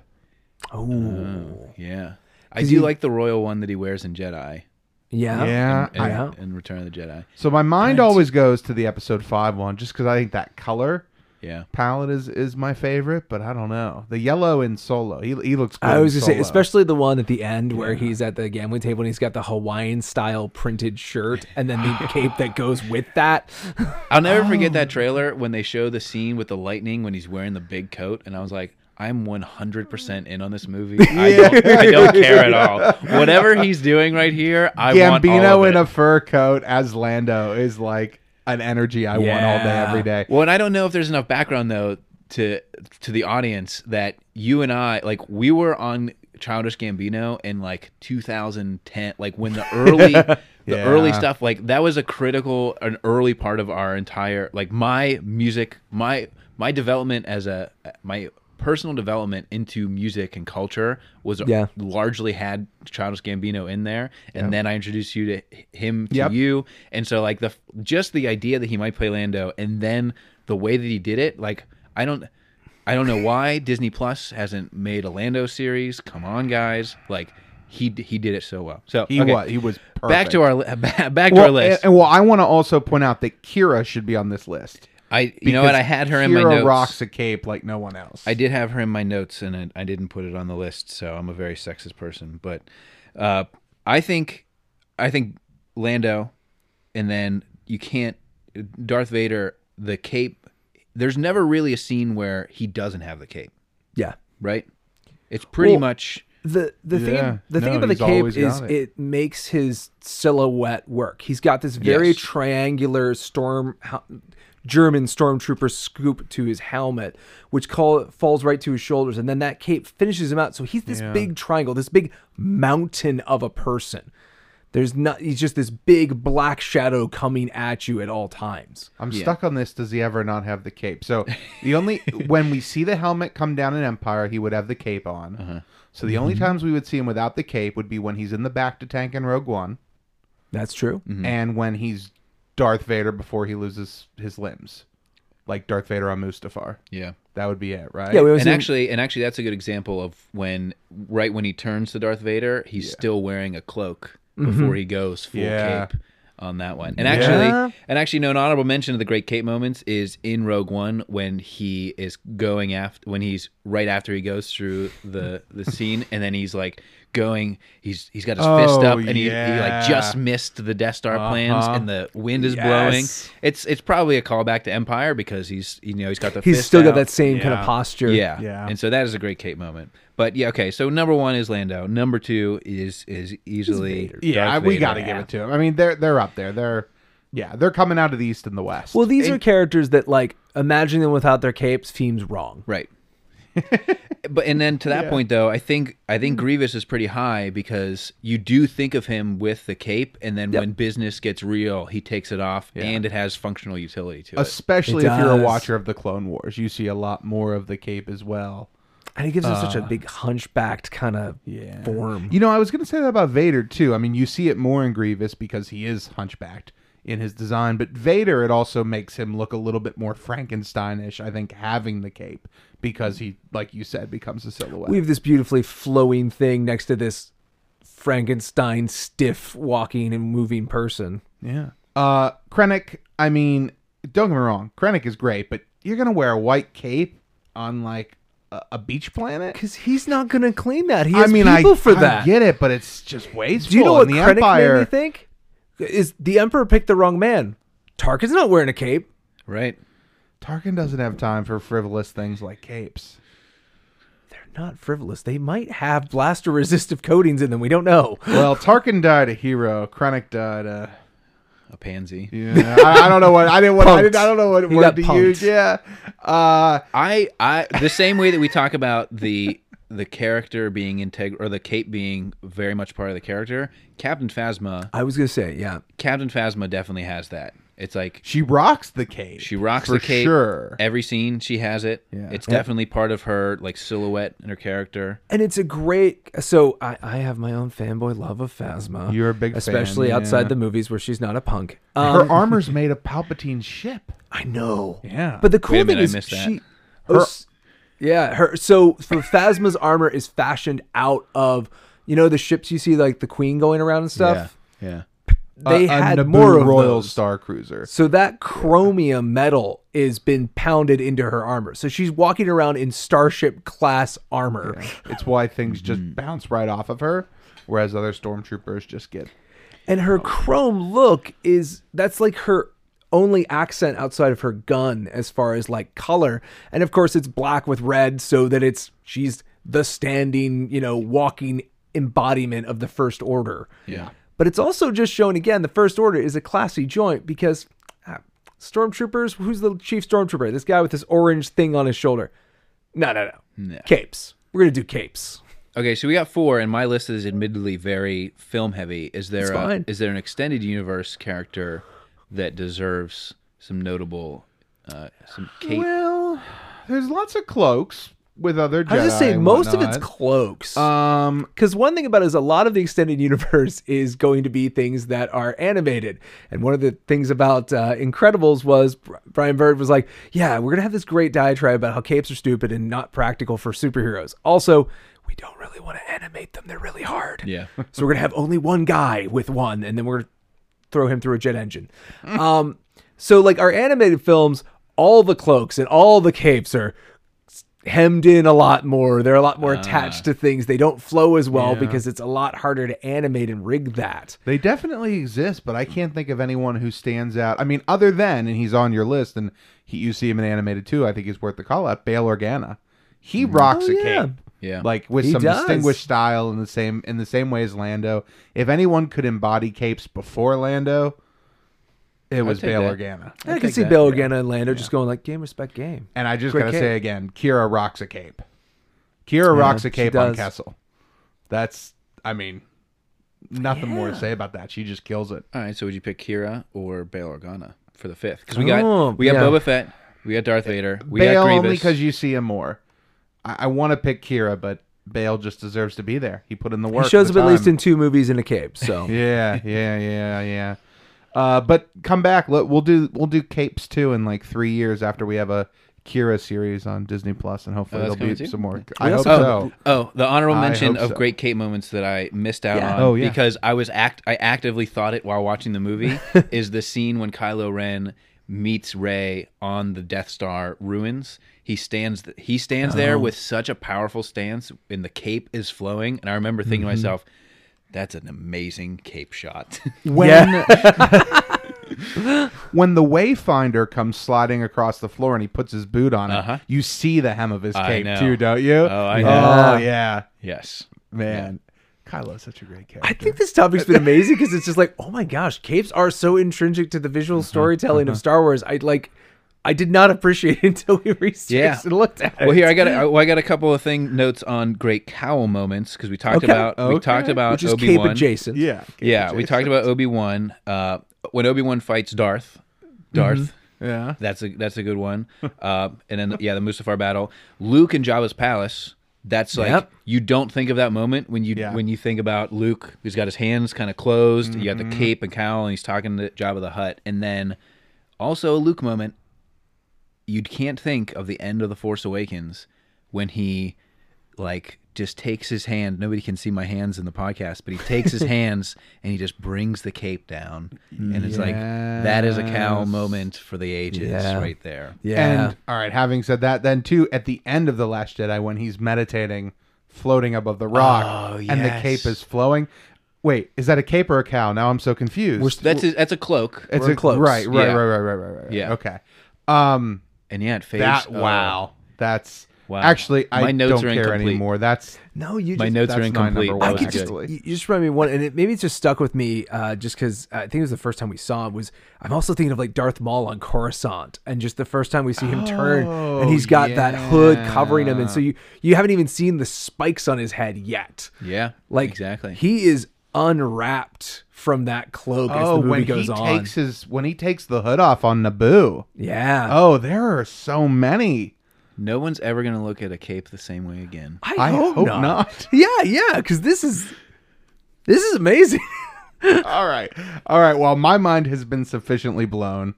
In a couple more years, when we have more capes in Star Wars, let's do this again, and I'll be more coherent next time. I'll have more thoughts about capes.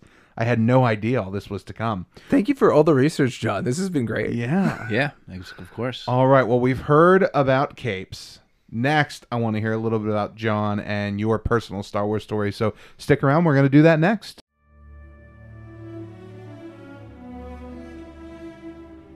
Star Wars is for everyone. Every day, we have the ability and opportunity to create a more accepting world by actively coming together and living inclusively.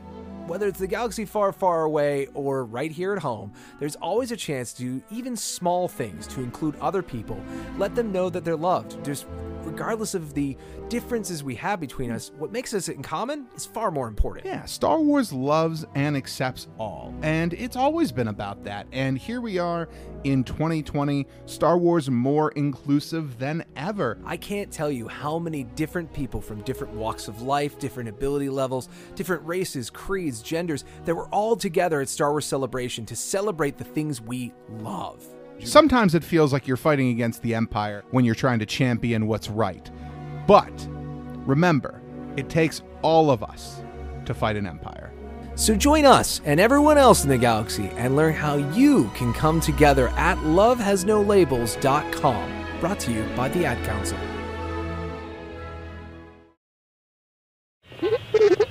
Oh, look, R2. There's our large yellow bird friend. Hello, friend bird. Hi, C-3PO. Hi, little R2-D2. Pardon the intrusion, but you don't seem your normal, happy, bubbly bird-like self today. Is anything troubling you? Well, I don't know. It's just that today, I can't seem to get my numbers straight. I can't tell my 1 from a 4 or a 3 from a 2. I don't know what to do. An excellent suggestion, R2. We are computerized robots. We're experts in numbers. Perhaps we can help you with your numbers. Oh, would you? It really isn't difficult. You see, if it says 1, you go. If it says 2, you go. If it says 3, then you go. And that's the way it's done. But what if it says 2,478,693? Oh, you just go.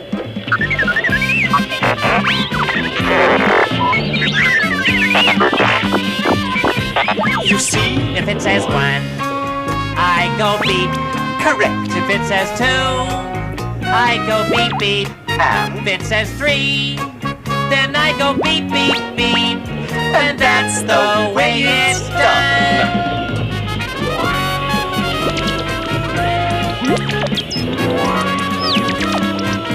Oh, isn't this fun, R2?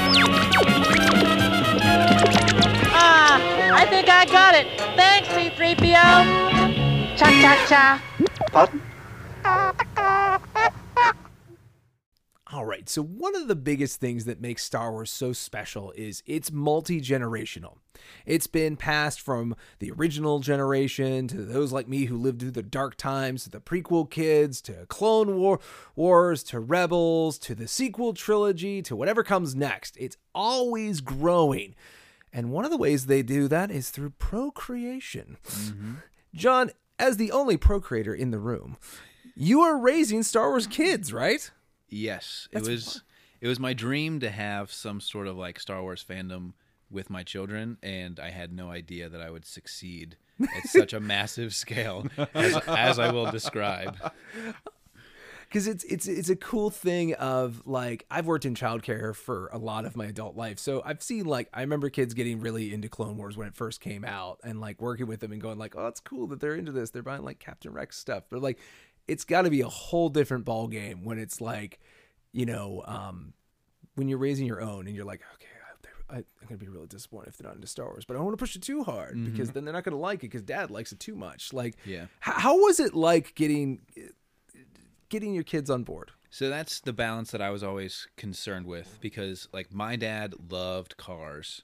And I could not give about cars. As much as I tried to like understand engines and pistons and V6s, like none of it was interesting to me. There was a common thread with my dad and I that we both loved technology. And so my dad worked for IBM. The reason we had a computer when I was really young is because he was very into that. And so that was like our common thread. I couldn't really get him to play video games. He always complained that his eyes would get glassy, like because he wouldn't blink playing video games. And so I was very conscious. I was like, with my own children, I want to encourage the things that they like, and if I happen to get Star Wars in there, cool. If not, then you know, it just is what it is. Encourage what they like. That's fine, because I don't want to push something on there. And so, that being said, taking a very deep thought into the way that humans interact and engage with things, and then reverse engineering that into my own, into like benefiting me for myself, that's great. So maybe the reason I didn't like cars is my dad didn't introduce them early enough in my life that they didn't become a common thread. I think about that a lot. We were just talking about that Titanic. I think if my parents, I was so obsessed with the Titanic, I had every book at the library. I would go to different libraries in the city to get new Titanic books. Yeah. I don't know why I couldn't get enough of it. Like if my parents had encouraged me in that way, I would probably be some kind of marine biologist, like diving, scuba diving. Like I would probably be in that space because I was so into it, but they didn't foster that. And so thinking about that in the way to then come back to it and say, okay, how do I get my own children to be interested in this in a way that's organic and exciting? Because I also see it as a way to introduce entire new worlds through that lens. So one of the things I'm really excited about is, do you guys know that John Williams, the way that he released his music to local orchestras? Oh no! Tell us about it. This is exciting. Tell us Oh, about okay. it, yeah. So I read this, and I don't have the exact details. So the specifics, I don't know.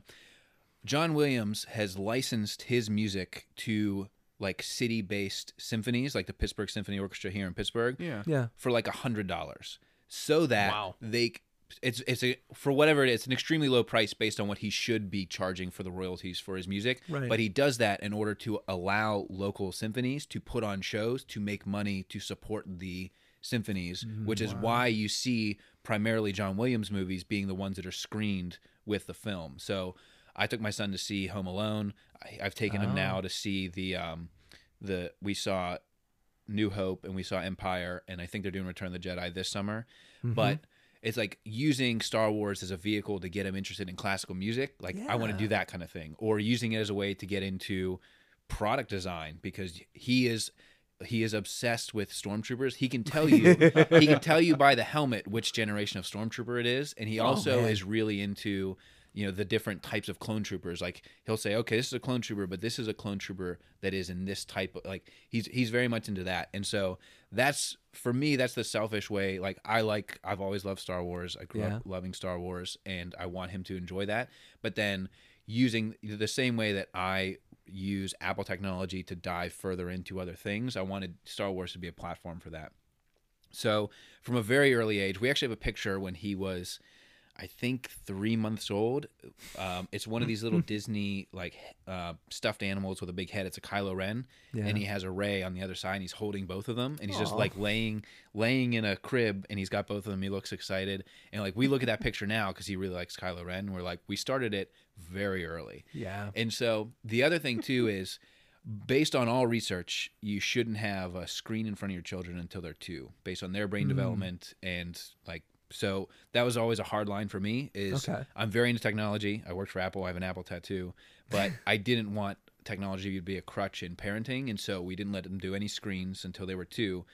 But there are Star Wars books, there are Star Wars toys, there are Star Wars. And so it was always a thing around the house. And that was actually the way that we got him first into Toy Story. We read Toy Story books and Lion King books. And so he was really into those worlds. And I held off Star Wars because I was like, you need to time it right. If you do it too early, it might not stick. If you do it too late, it's too late. And so I was always very conscious of how he was paying attention to characters and story and the different aspects of the media that I was exposing him to then get the right time. So he was really into Buzz Lightyear. He was really into Woody. He was very into Simba, into Mufasa. Like, he was very into those worlds.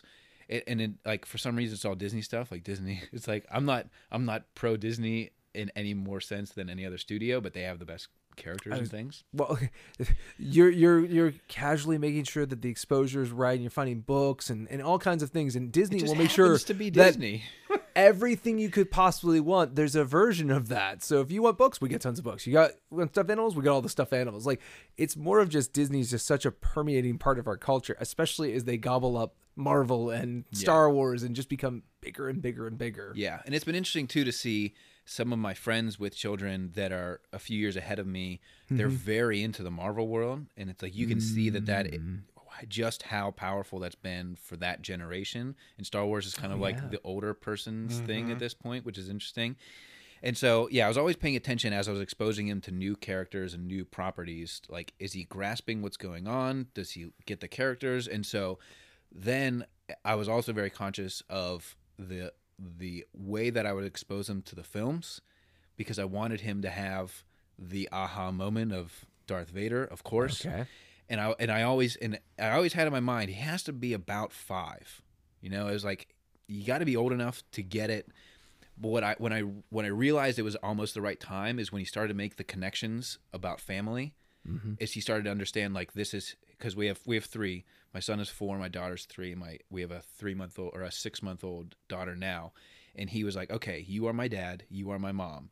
My mom is my grand. Like, he started to connect all the dots, and I was like, okay, so he's understanding familial relationships. He's understanding that if this happens in a story, this happens, and so that was when I was like, okay, now we can get into stuff. And then, so the way that I like slow rolled it was doing some stories. The characters were always kind of around because he had pajamas with it on, and he had toys and things. But then I just started giving him like 5-minute clips of only the original trilogy. I also wanted it to just like, there's such a discerning line in the technology that the films are and the way that they look. And so I took that a step further too, is when I first started to expose him to screens and media, I only showed him pre-1970s musicals. We would watch. We would watch the songs from like Singing in the Rain and from Wizard of Oz. I would only show him very old stuff, and then I started to get into like Snow White and Peter Pan, like original cell animation. I was very conscious that I wanted him to appreciate that. You're kind of historically building him up. He's kind of seen the ramp of history as well. Exactly. Yeah. Because if you start with Toy Story, everything else is going to look lame. That was my thought, and so far it's working out really well. I'm doing the same thing with video games, and so I'm still got to wait a little bit on that because his hand-eye coordination isn't quite there. And so it was all pre-1970s like musicals and original cell animation, like they loved 101 Dalmatians, okay. as everybody does as a kid. You love 101 Dalmatians. And then we got into the 80s. We got into some other things, but that was still original cell animation. And that wasn't until after he had been very familiar with those that I then showed him the Toy Story movies. And I'll never forget when I showed him that Woody talked. Like, it blew his freaking mind. He was like, wait, Woody can move and Buzz can move? And then that's what like really solidified his love of Buzz Lightyear was the opening scene of Toy Story 2. Star Wars homage, of course. Yeah. Like seeing him fly through space, he still loves that scene. And so that was when I knew I was like, okay, now I can start to give him a little bit of Star Wars. And so I would show him like early stuff from A New Hope. I showed him a few scenes from Empire Strikes Back, got him familiar with Yoda. Like he was pretty into Yoda for a while, and like he loves Luke Skywalker. And then we did watch the full New Hope was the first full movie he ever watched. Gotcha. And I think at that point he was 3.5, almost 4. Okay. And he sat through the whole thing, which I was impressed by because he would sit through movies a lot more than my daughter would. But that was the first time where I was like, all right, he's like getting this. He's liking the characters. He likes the stormtroopers. He's not afraid of Vader. Like things were good there. Which version of A New Hope did you show him? That's also an important caveat. Is he's only seen the despecialized editions. That I have in like their full 4K beauty. Or No Rontos for him. Right. No, Yeah. Again, it's the historical overview. When he's old enough, when he's less of a youngling, he can see where. Well, I know of people that just won't even in their household the prequels don't even exist, and so I'm not that hardline of a Star Wars fan. Yeah. But what's actually, and so I had mentioned this earlier. We have a series of books that are like learning to read books that are Star Wars. Yeah. And so there's like 6 books in these 2 packs. And Are these golden books? no, we have golden books, but Okay. these are, it's like Learning World something. They're Disney Lucasfilm books, but the 12 books we have, there's not a single there's storylines that do kind of span the movie. So the one that we have is like escape from Jabba the Hutt, and it starts in Empire and then it ends whenever they escape from Carbonite and everything. But there's not a single book and storyline that happens in the prequel trilogy, which I find very interesting. Huh. And so everything in those like 12 books is either I think it ends with like Force Awakens because that's when they were published, but it's all original trilogy, and then a little bit like there's BB-8 and Rey and stuff in there, but there's not a single mention of Anakin, Padme, nothing, which I find very interesting. Yeah. Padme has really gotten the shaft lately as far as content goes. Luckily now we're starting to see in the last couple of years she's had a book come out. She's got another book that's starring her. I mean, we're talking now more young adult level stuff, but she's it's nice to see her have a comeback a little bit here now. Well, I have a note on that too, because the other thing that is important that I really appreciate about the Star Wars universe is the powerful, I would say female characters, but it's really Leia, because Padme just isn't really developed in the original trilogy.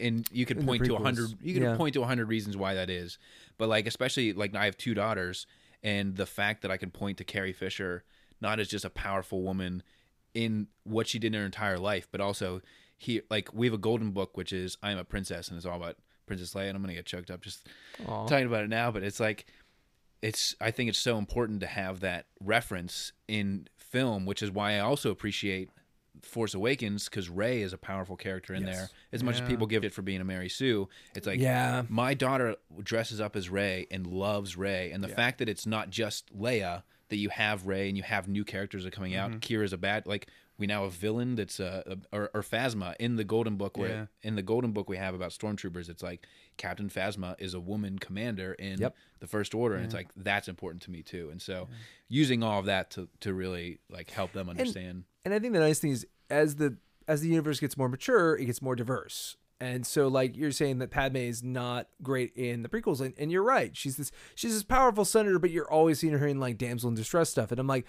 that's where the extended material is great, because in Clone Wars, she's a very different character. You really get to see her flesh out as this powerful senator who's trying to keep the galaxy together and stuff. Like, as more fingerprints get on Star Wars, even these characters, like I love Phasma, but Phasma's not that great in the movies, but she's got some great books and supplementary material that flesh her out. Yeah. Have you shown your children the Clone Wars or Rebels yet? I'm holding on to those. Okay. I remember I have the original animated Clone Wars, and there's a level of cartoon violence. It's weird because my son is into the PJ Masks. I don't let him watch it because there's a level of cartoon violence that then he reacts to and then like perpetrates and things. And the Clone Wars is enough animated violence that you don't experience in the films. Like the films are very mild, especially for anything else that's like PG-13, especially the original trilogy. And that's why I loved, so we watched the original. I ended up showing him the original trilogy recently. He was he did not like the last like 20 minutes of Revenge of the Sith. Like that was a little too intense for him. I can understand why.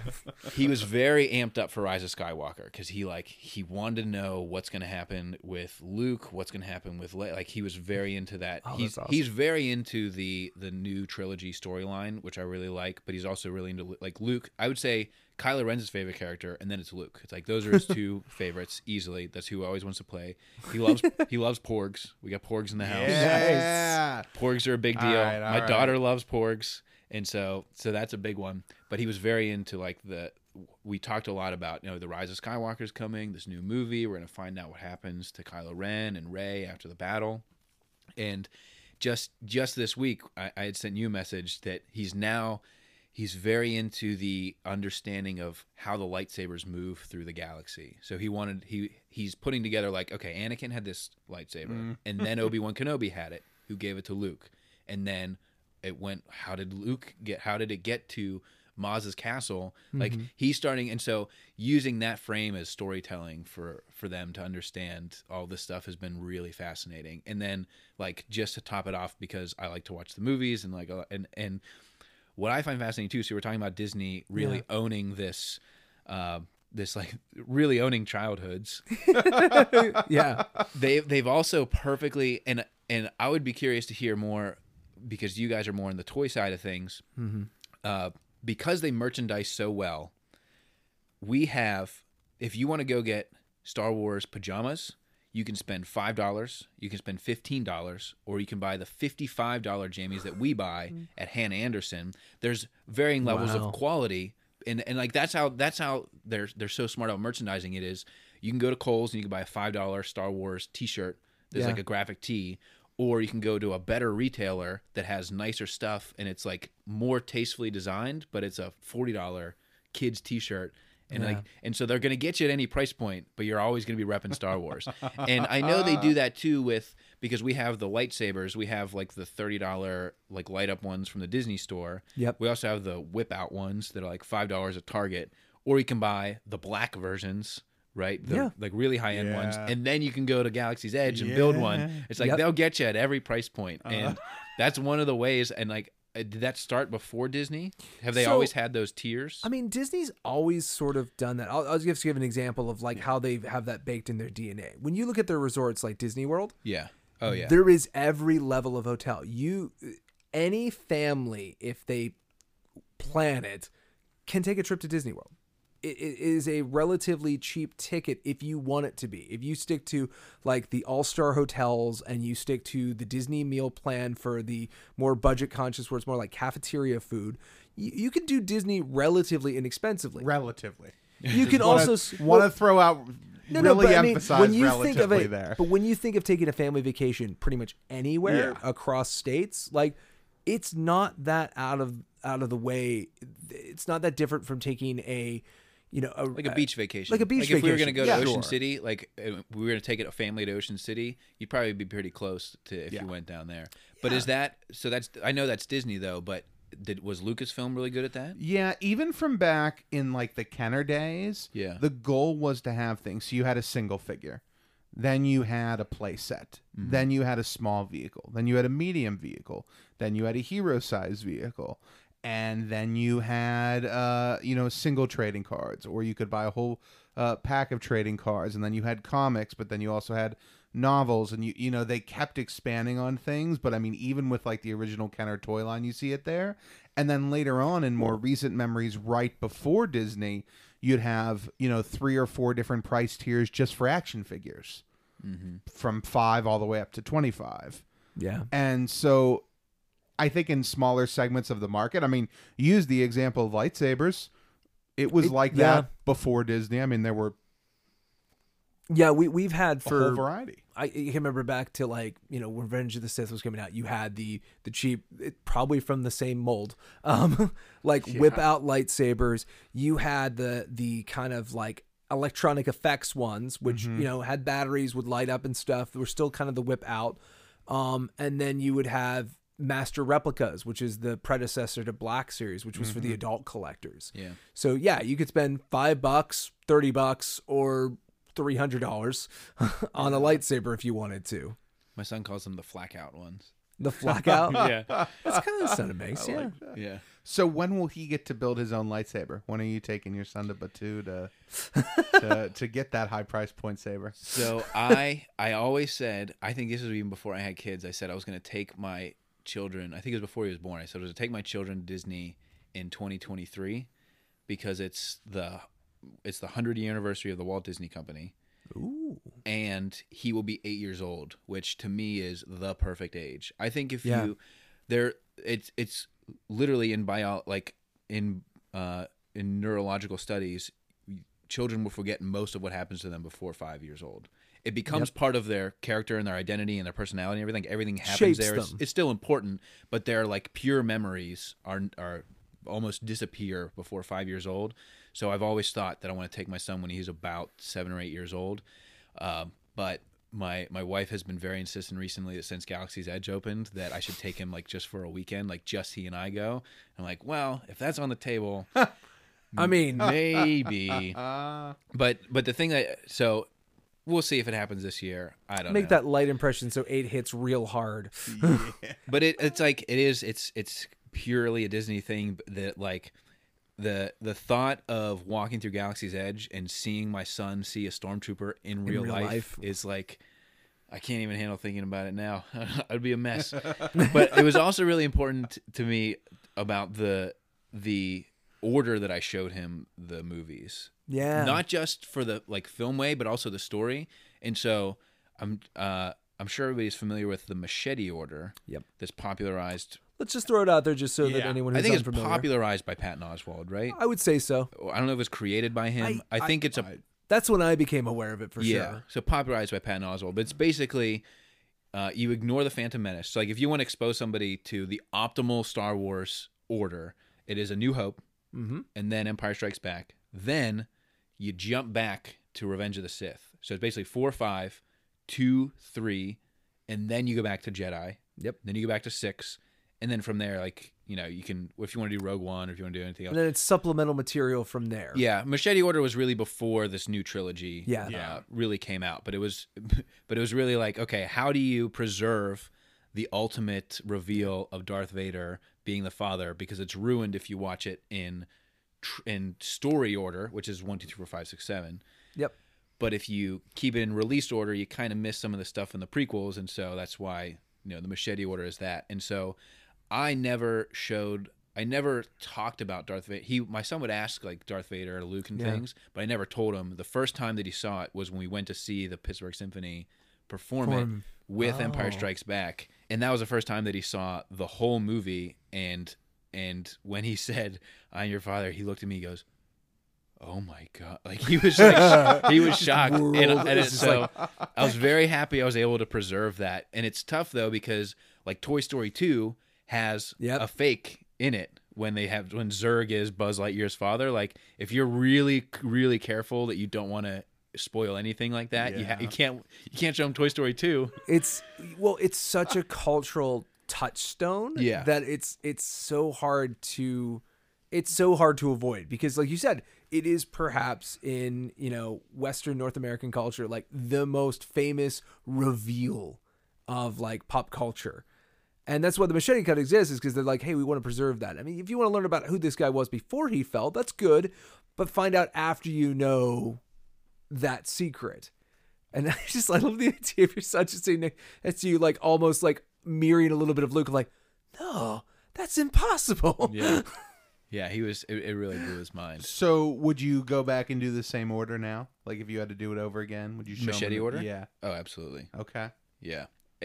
We did watch Phantom Menace, and that was definitely the one that he struggled the most to just sit down and watch it because it is so slow. And he's not into political discourses at this age. Yeah, and so that was one where I was like, we haven't revisited that one. We've probably revisited The Force Awakens the most, which that is the most like pure popcorn. Besides A New Hope, Force Awakens is it's mild, not very violent. It's very fun. It moves. It's constantly moving. Yeah, it's got a frenetic got a good pace to today, it. Yeah, they love Rey. He loves Kylo Ren. Like Finn, like they're very into all the characters, and so I think that is what is missing with some of like the very diehard Star Wars fans is they don't have as much of a connection to the new one. Like for me, I'm just as invested in Rey, Finn, Poe, and Kylo as I am in Luke, Leia, and Han because we've watched it so much with my kids and they're really into it.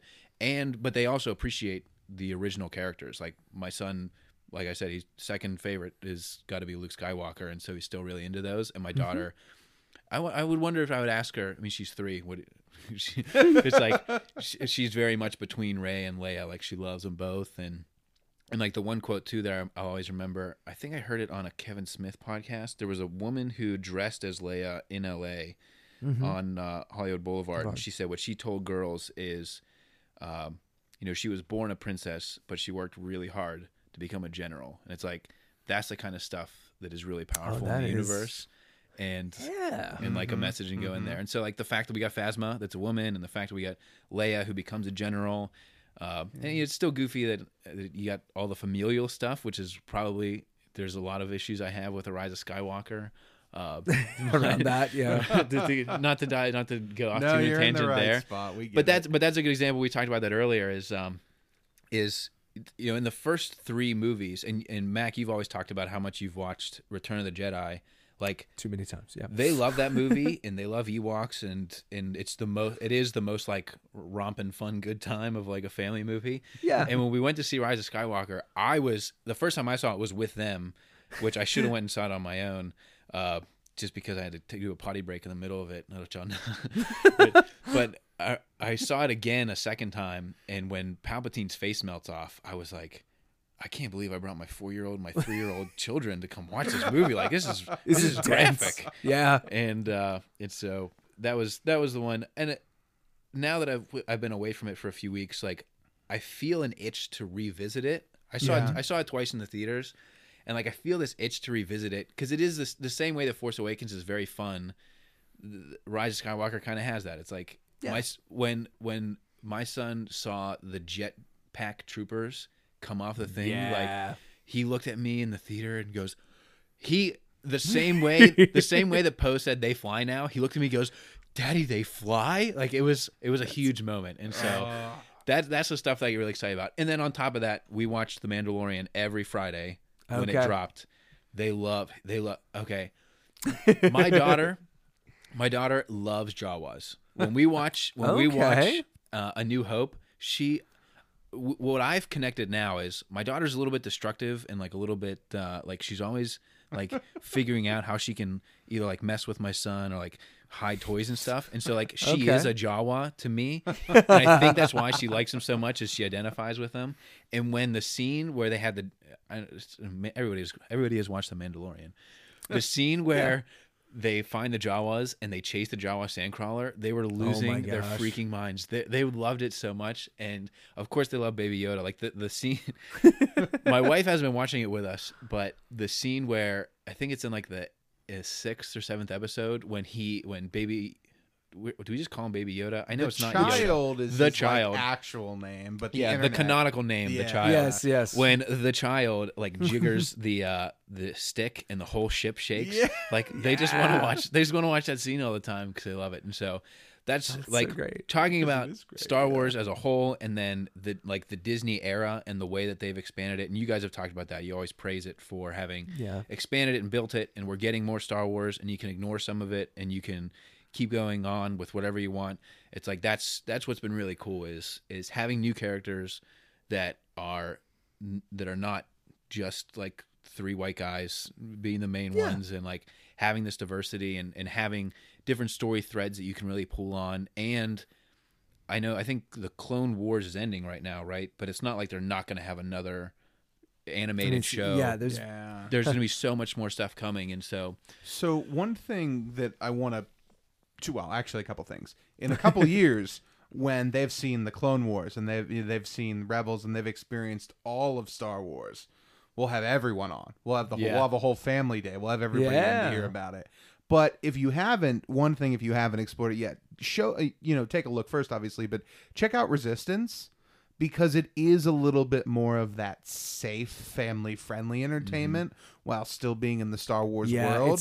It's less of a Star Wars and more of a Star race. Yeah, I could see them liking it a lot. So if you're looking for something else, that might be a great place to start if you haven't considered it, because it does not get to the level of like some of the and the violence nice thing in those about other ones. Resistance, it's very colorful. It's mostly around like this colony that's built around racing, as this young Resistance guy is trying to figure out what the First Order is up to.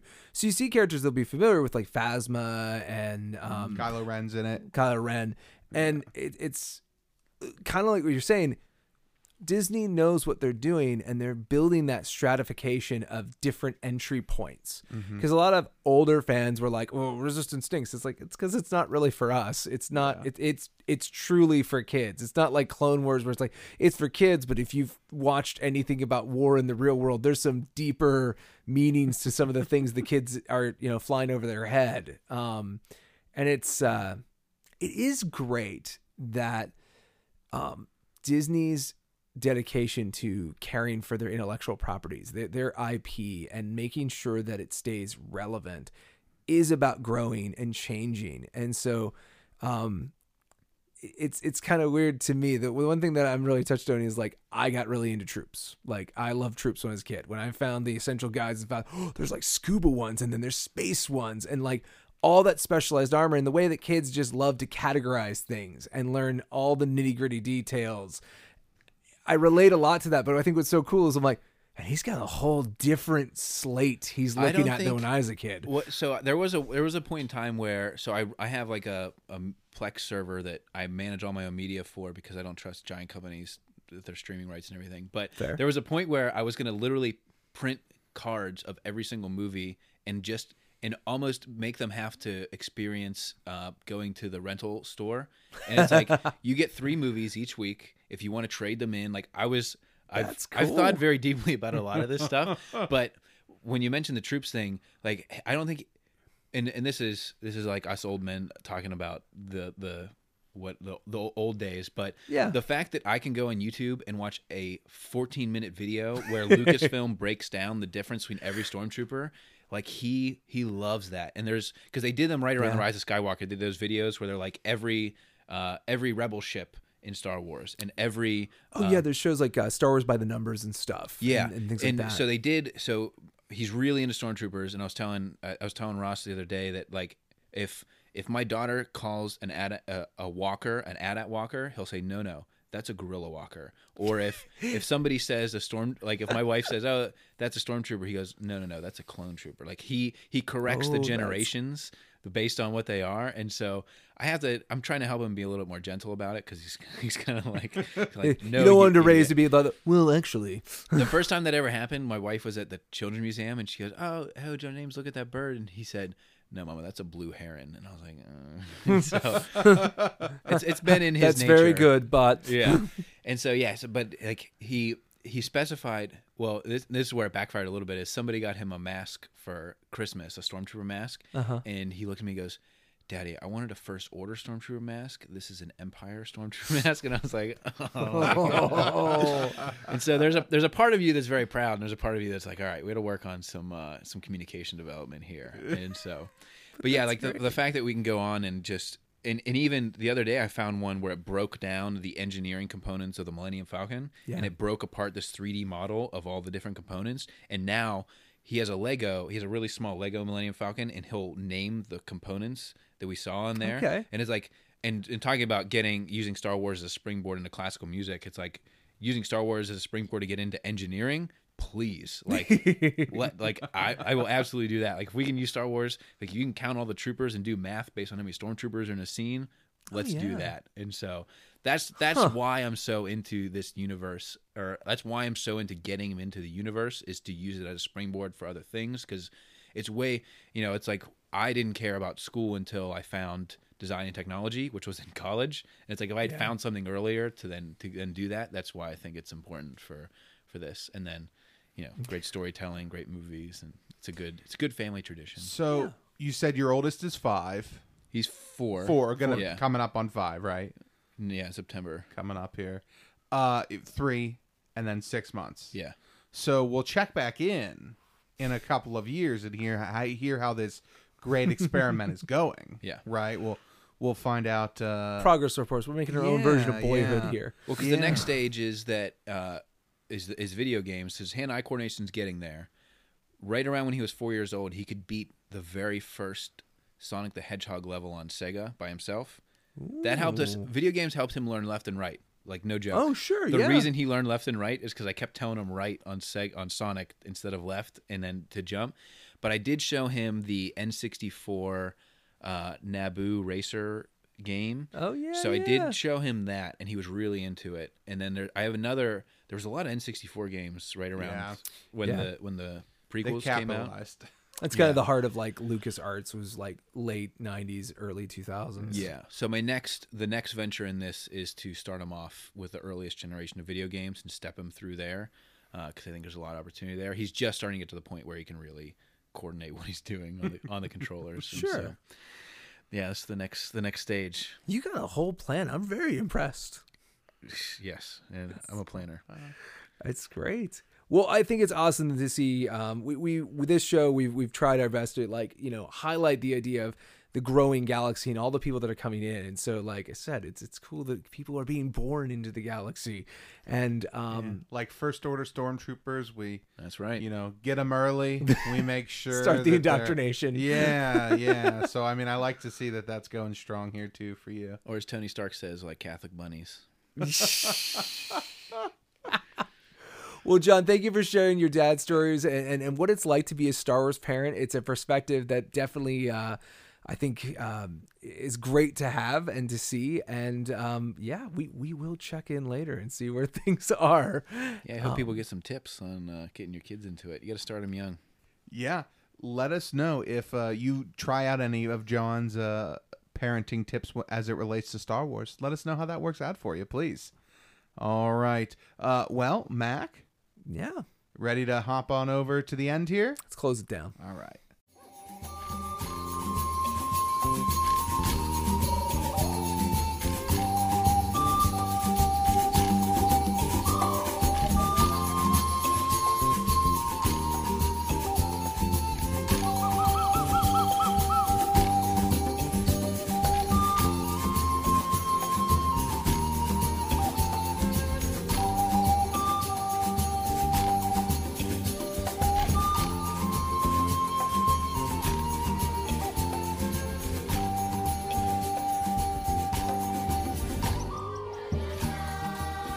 All right, we're shutting down the power for the night. We have closed another chapter of Star Wars All In, and it's been great having you as a guest, John. Thanks for coming by. Yeah, I'm glad I was able to come in and see the studio. It's great to have a guest here who does all the work, so I can just sit back and we should say now we're kind of, you basically brought us a rundown and like a strategy for what you wanted. You did tons of research. And I emailed you notes 2 months ago. And we were prepared. We were prepared. Made our job so easy. Yeah, I as it was clear, I took those notes from 2 months ago and I did all my research this morning. So it worked out. No, to be fair, I did it before, but then I got sick and I felt like it needed to be done through a fresh set of eyes. I had a ton of fun. I learned things. I laughed. I cried. I went on an emotional journey. It was just a great episode for me. Yeah, this is one of our best. I think we covered so much. Talking about Star Wars fashion, talking about Star Wars fan film, and talking about Star Wars families. It's been a real good one here. Quite the journey on Star Wars All In today. Okay. Well, John, we just want to say thank you for being here with us.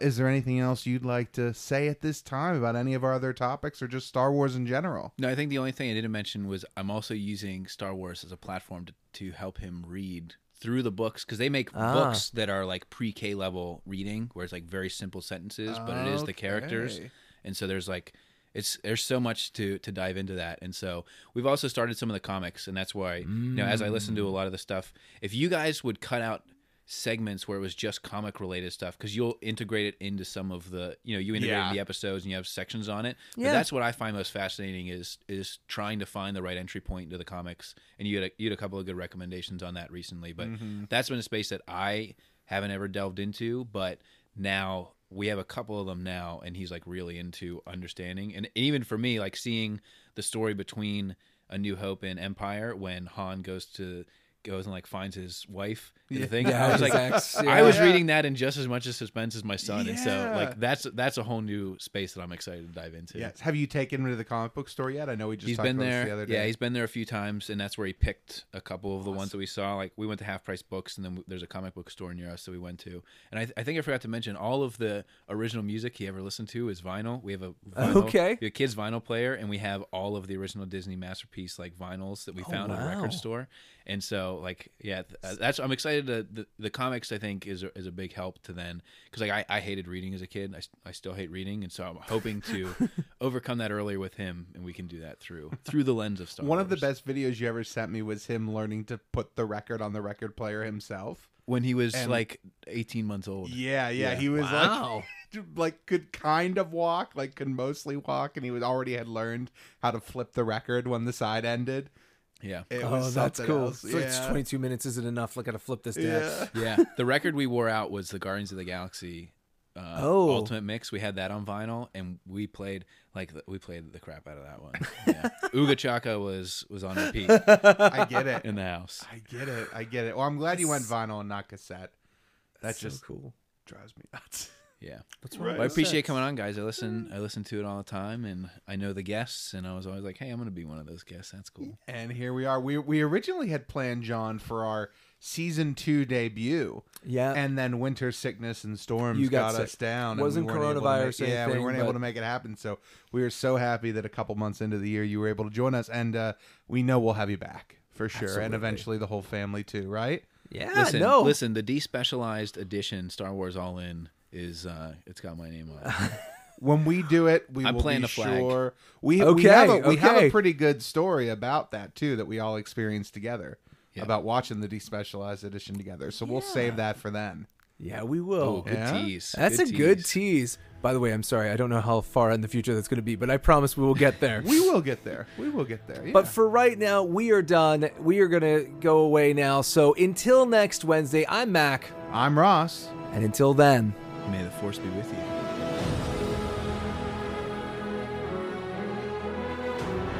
This production is not endorsed by any other property and is the sole responsibility of Mac Purvis III, Ross Grieco, and those involved in its production. It is meant for entertainment purposes only. Other than content provided by this production's providers, all music clips, sound bites, rights are reserved, and their respective owners have not endorsed any aspect of this show. Copyright 2020.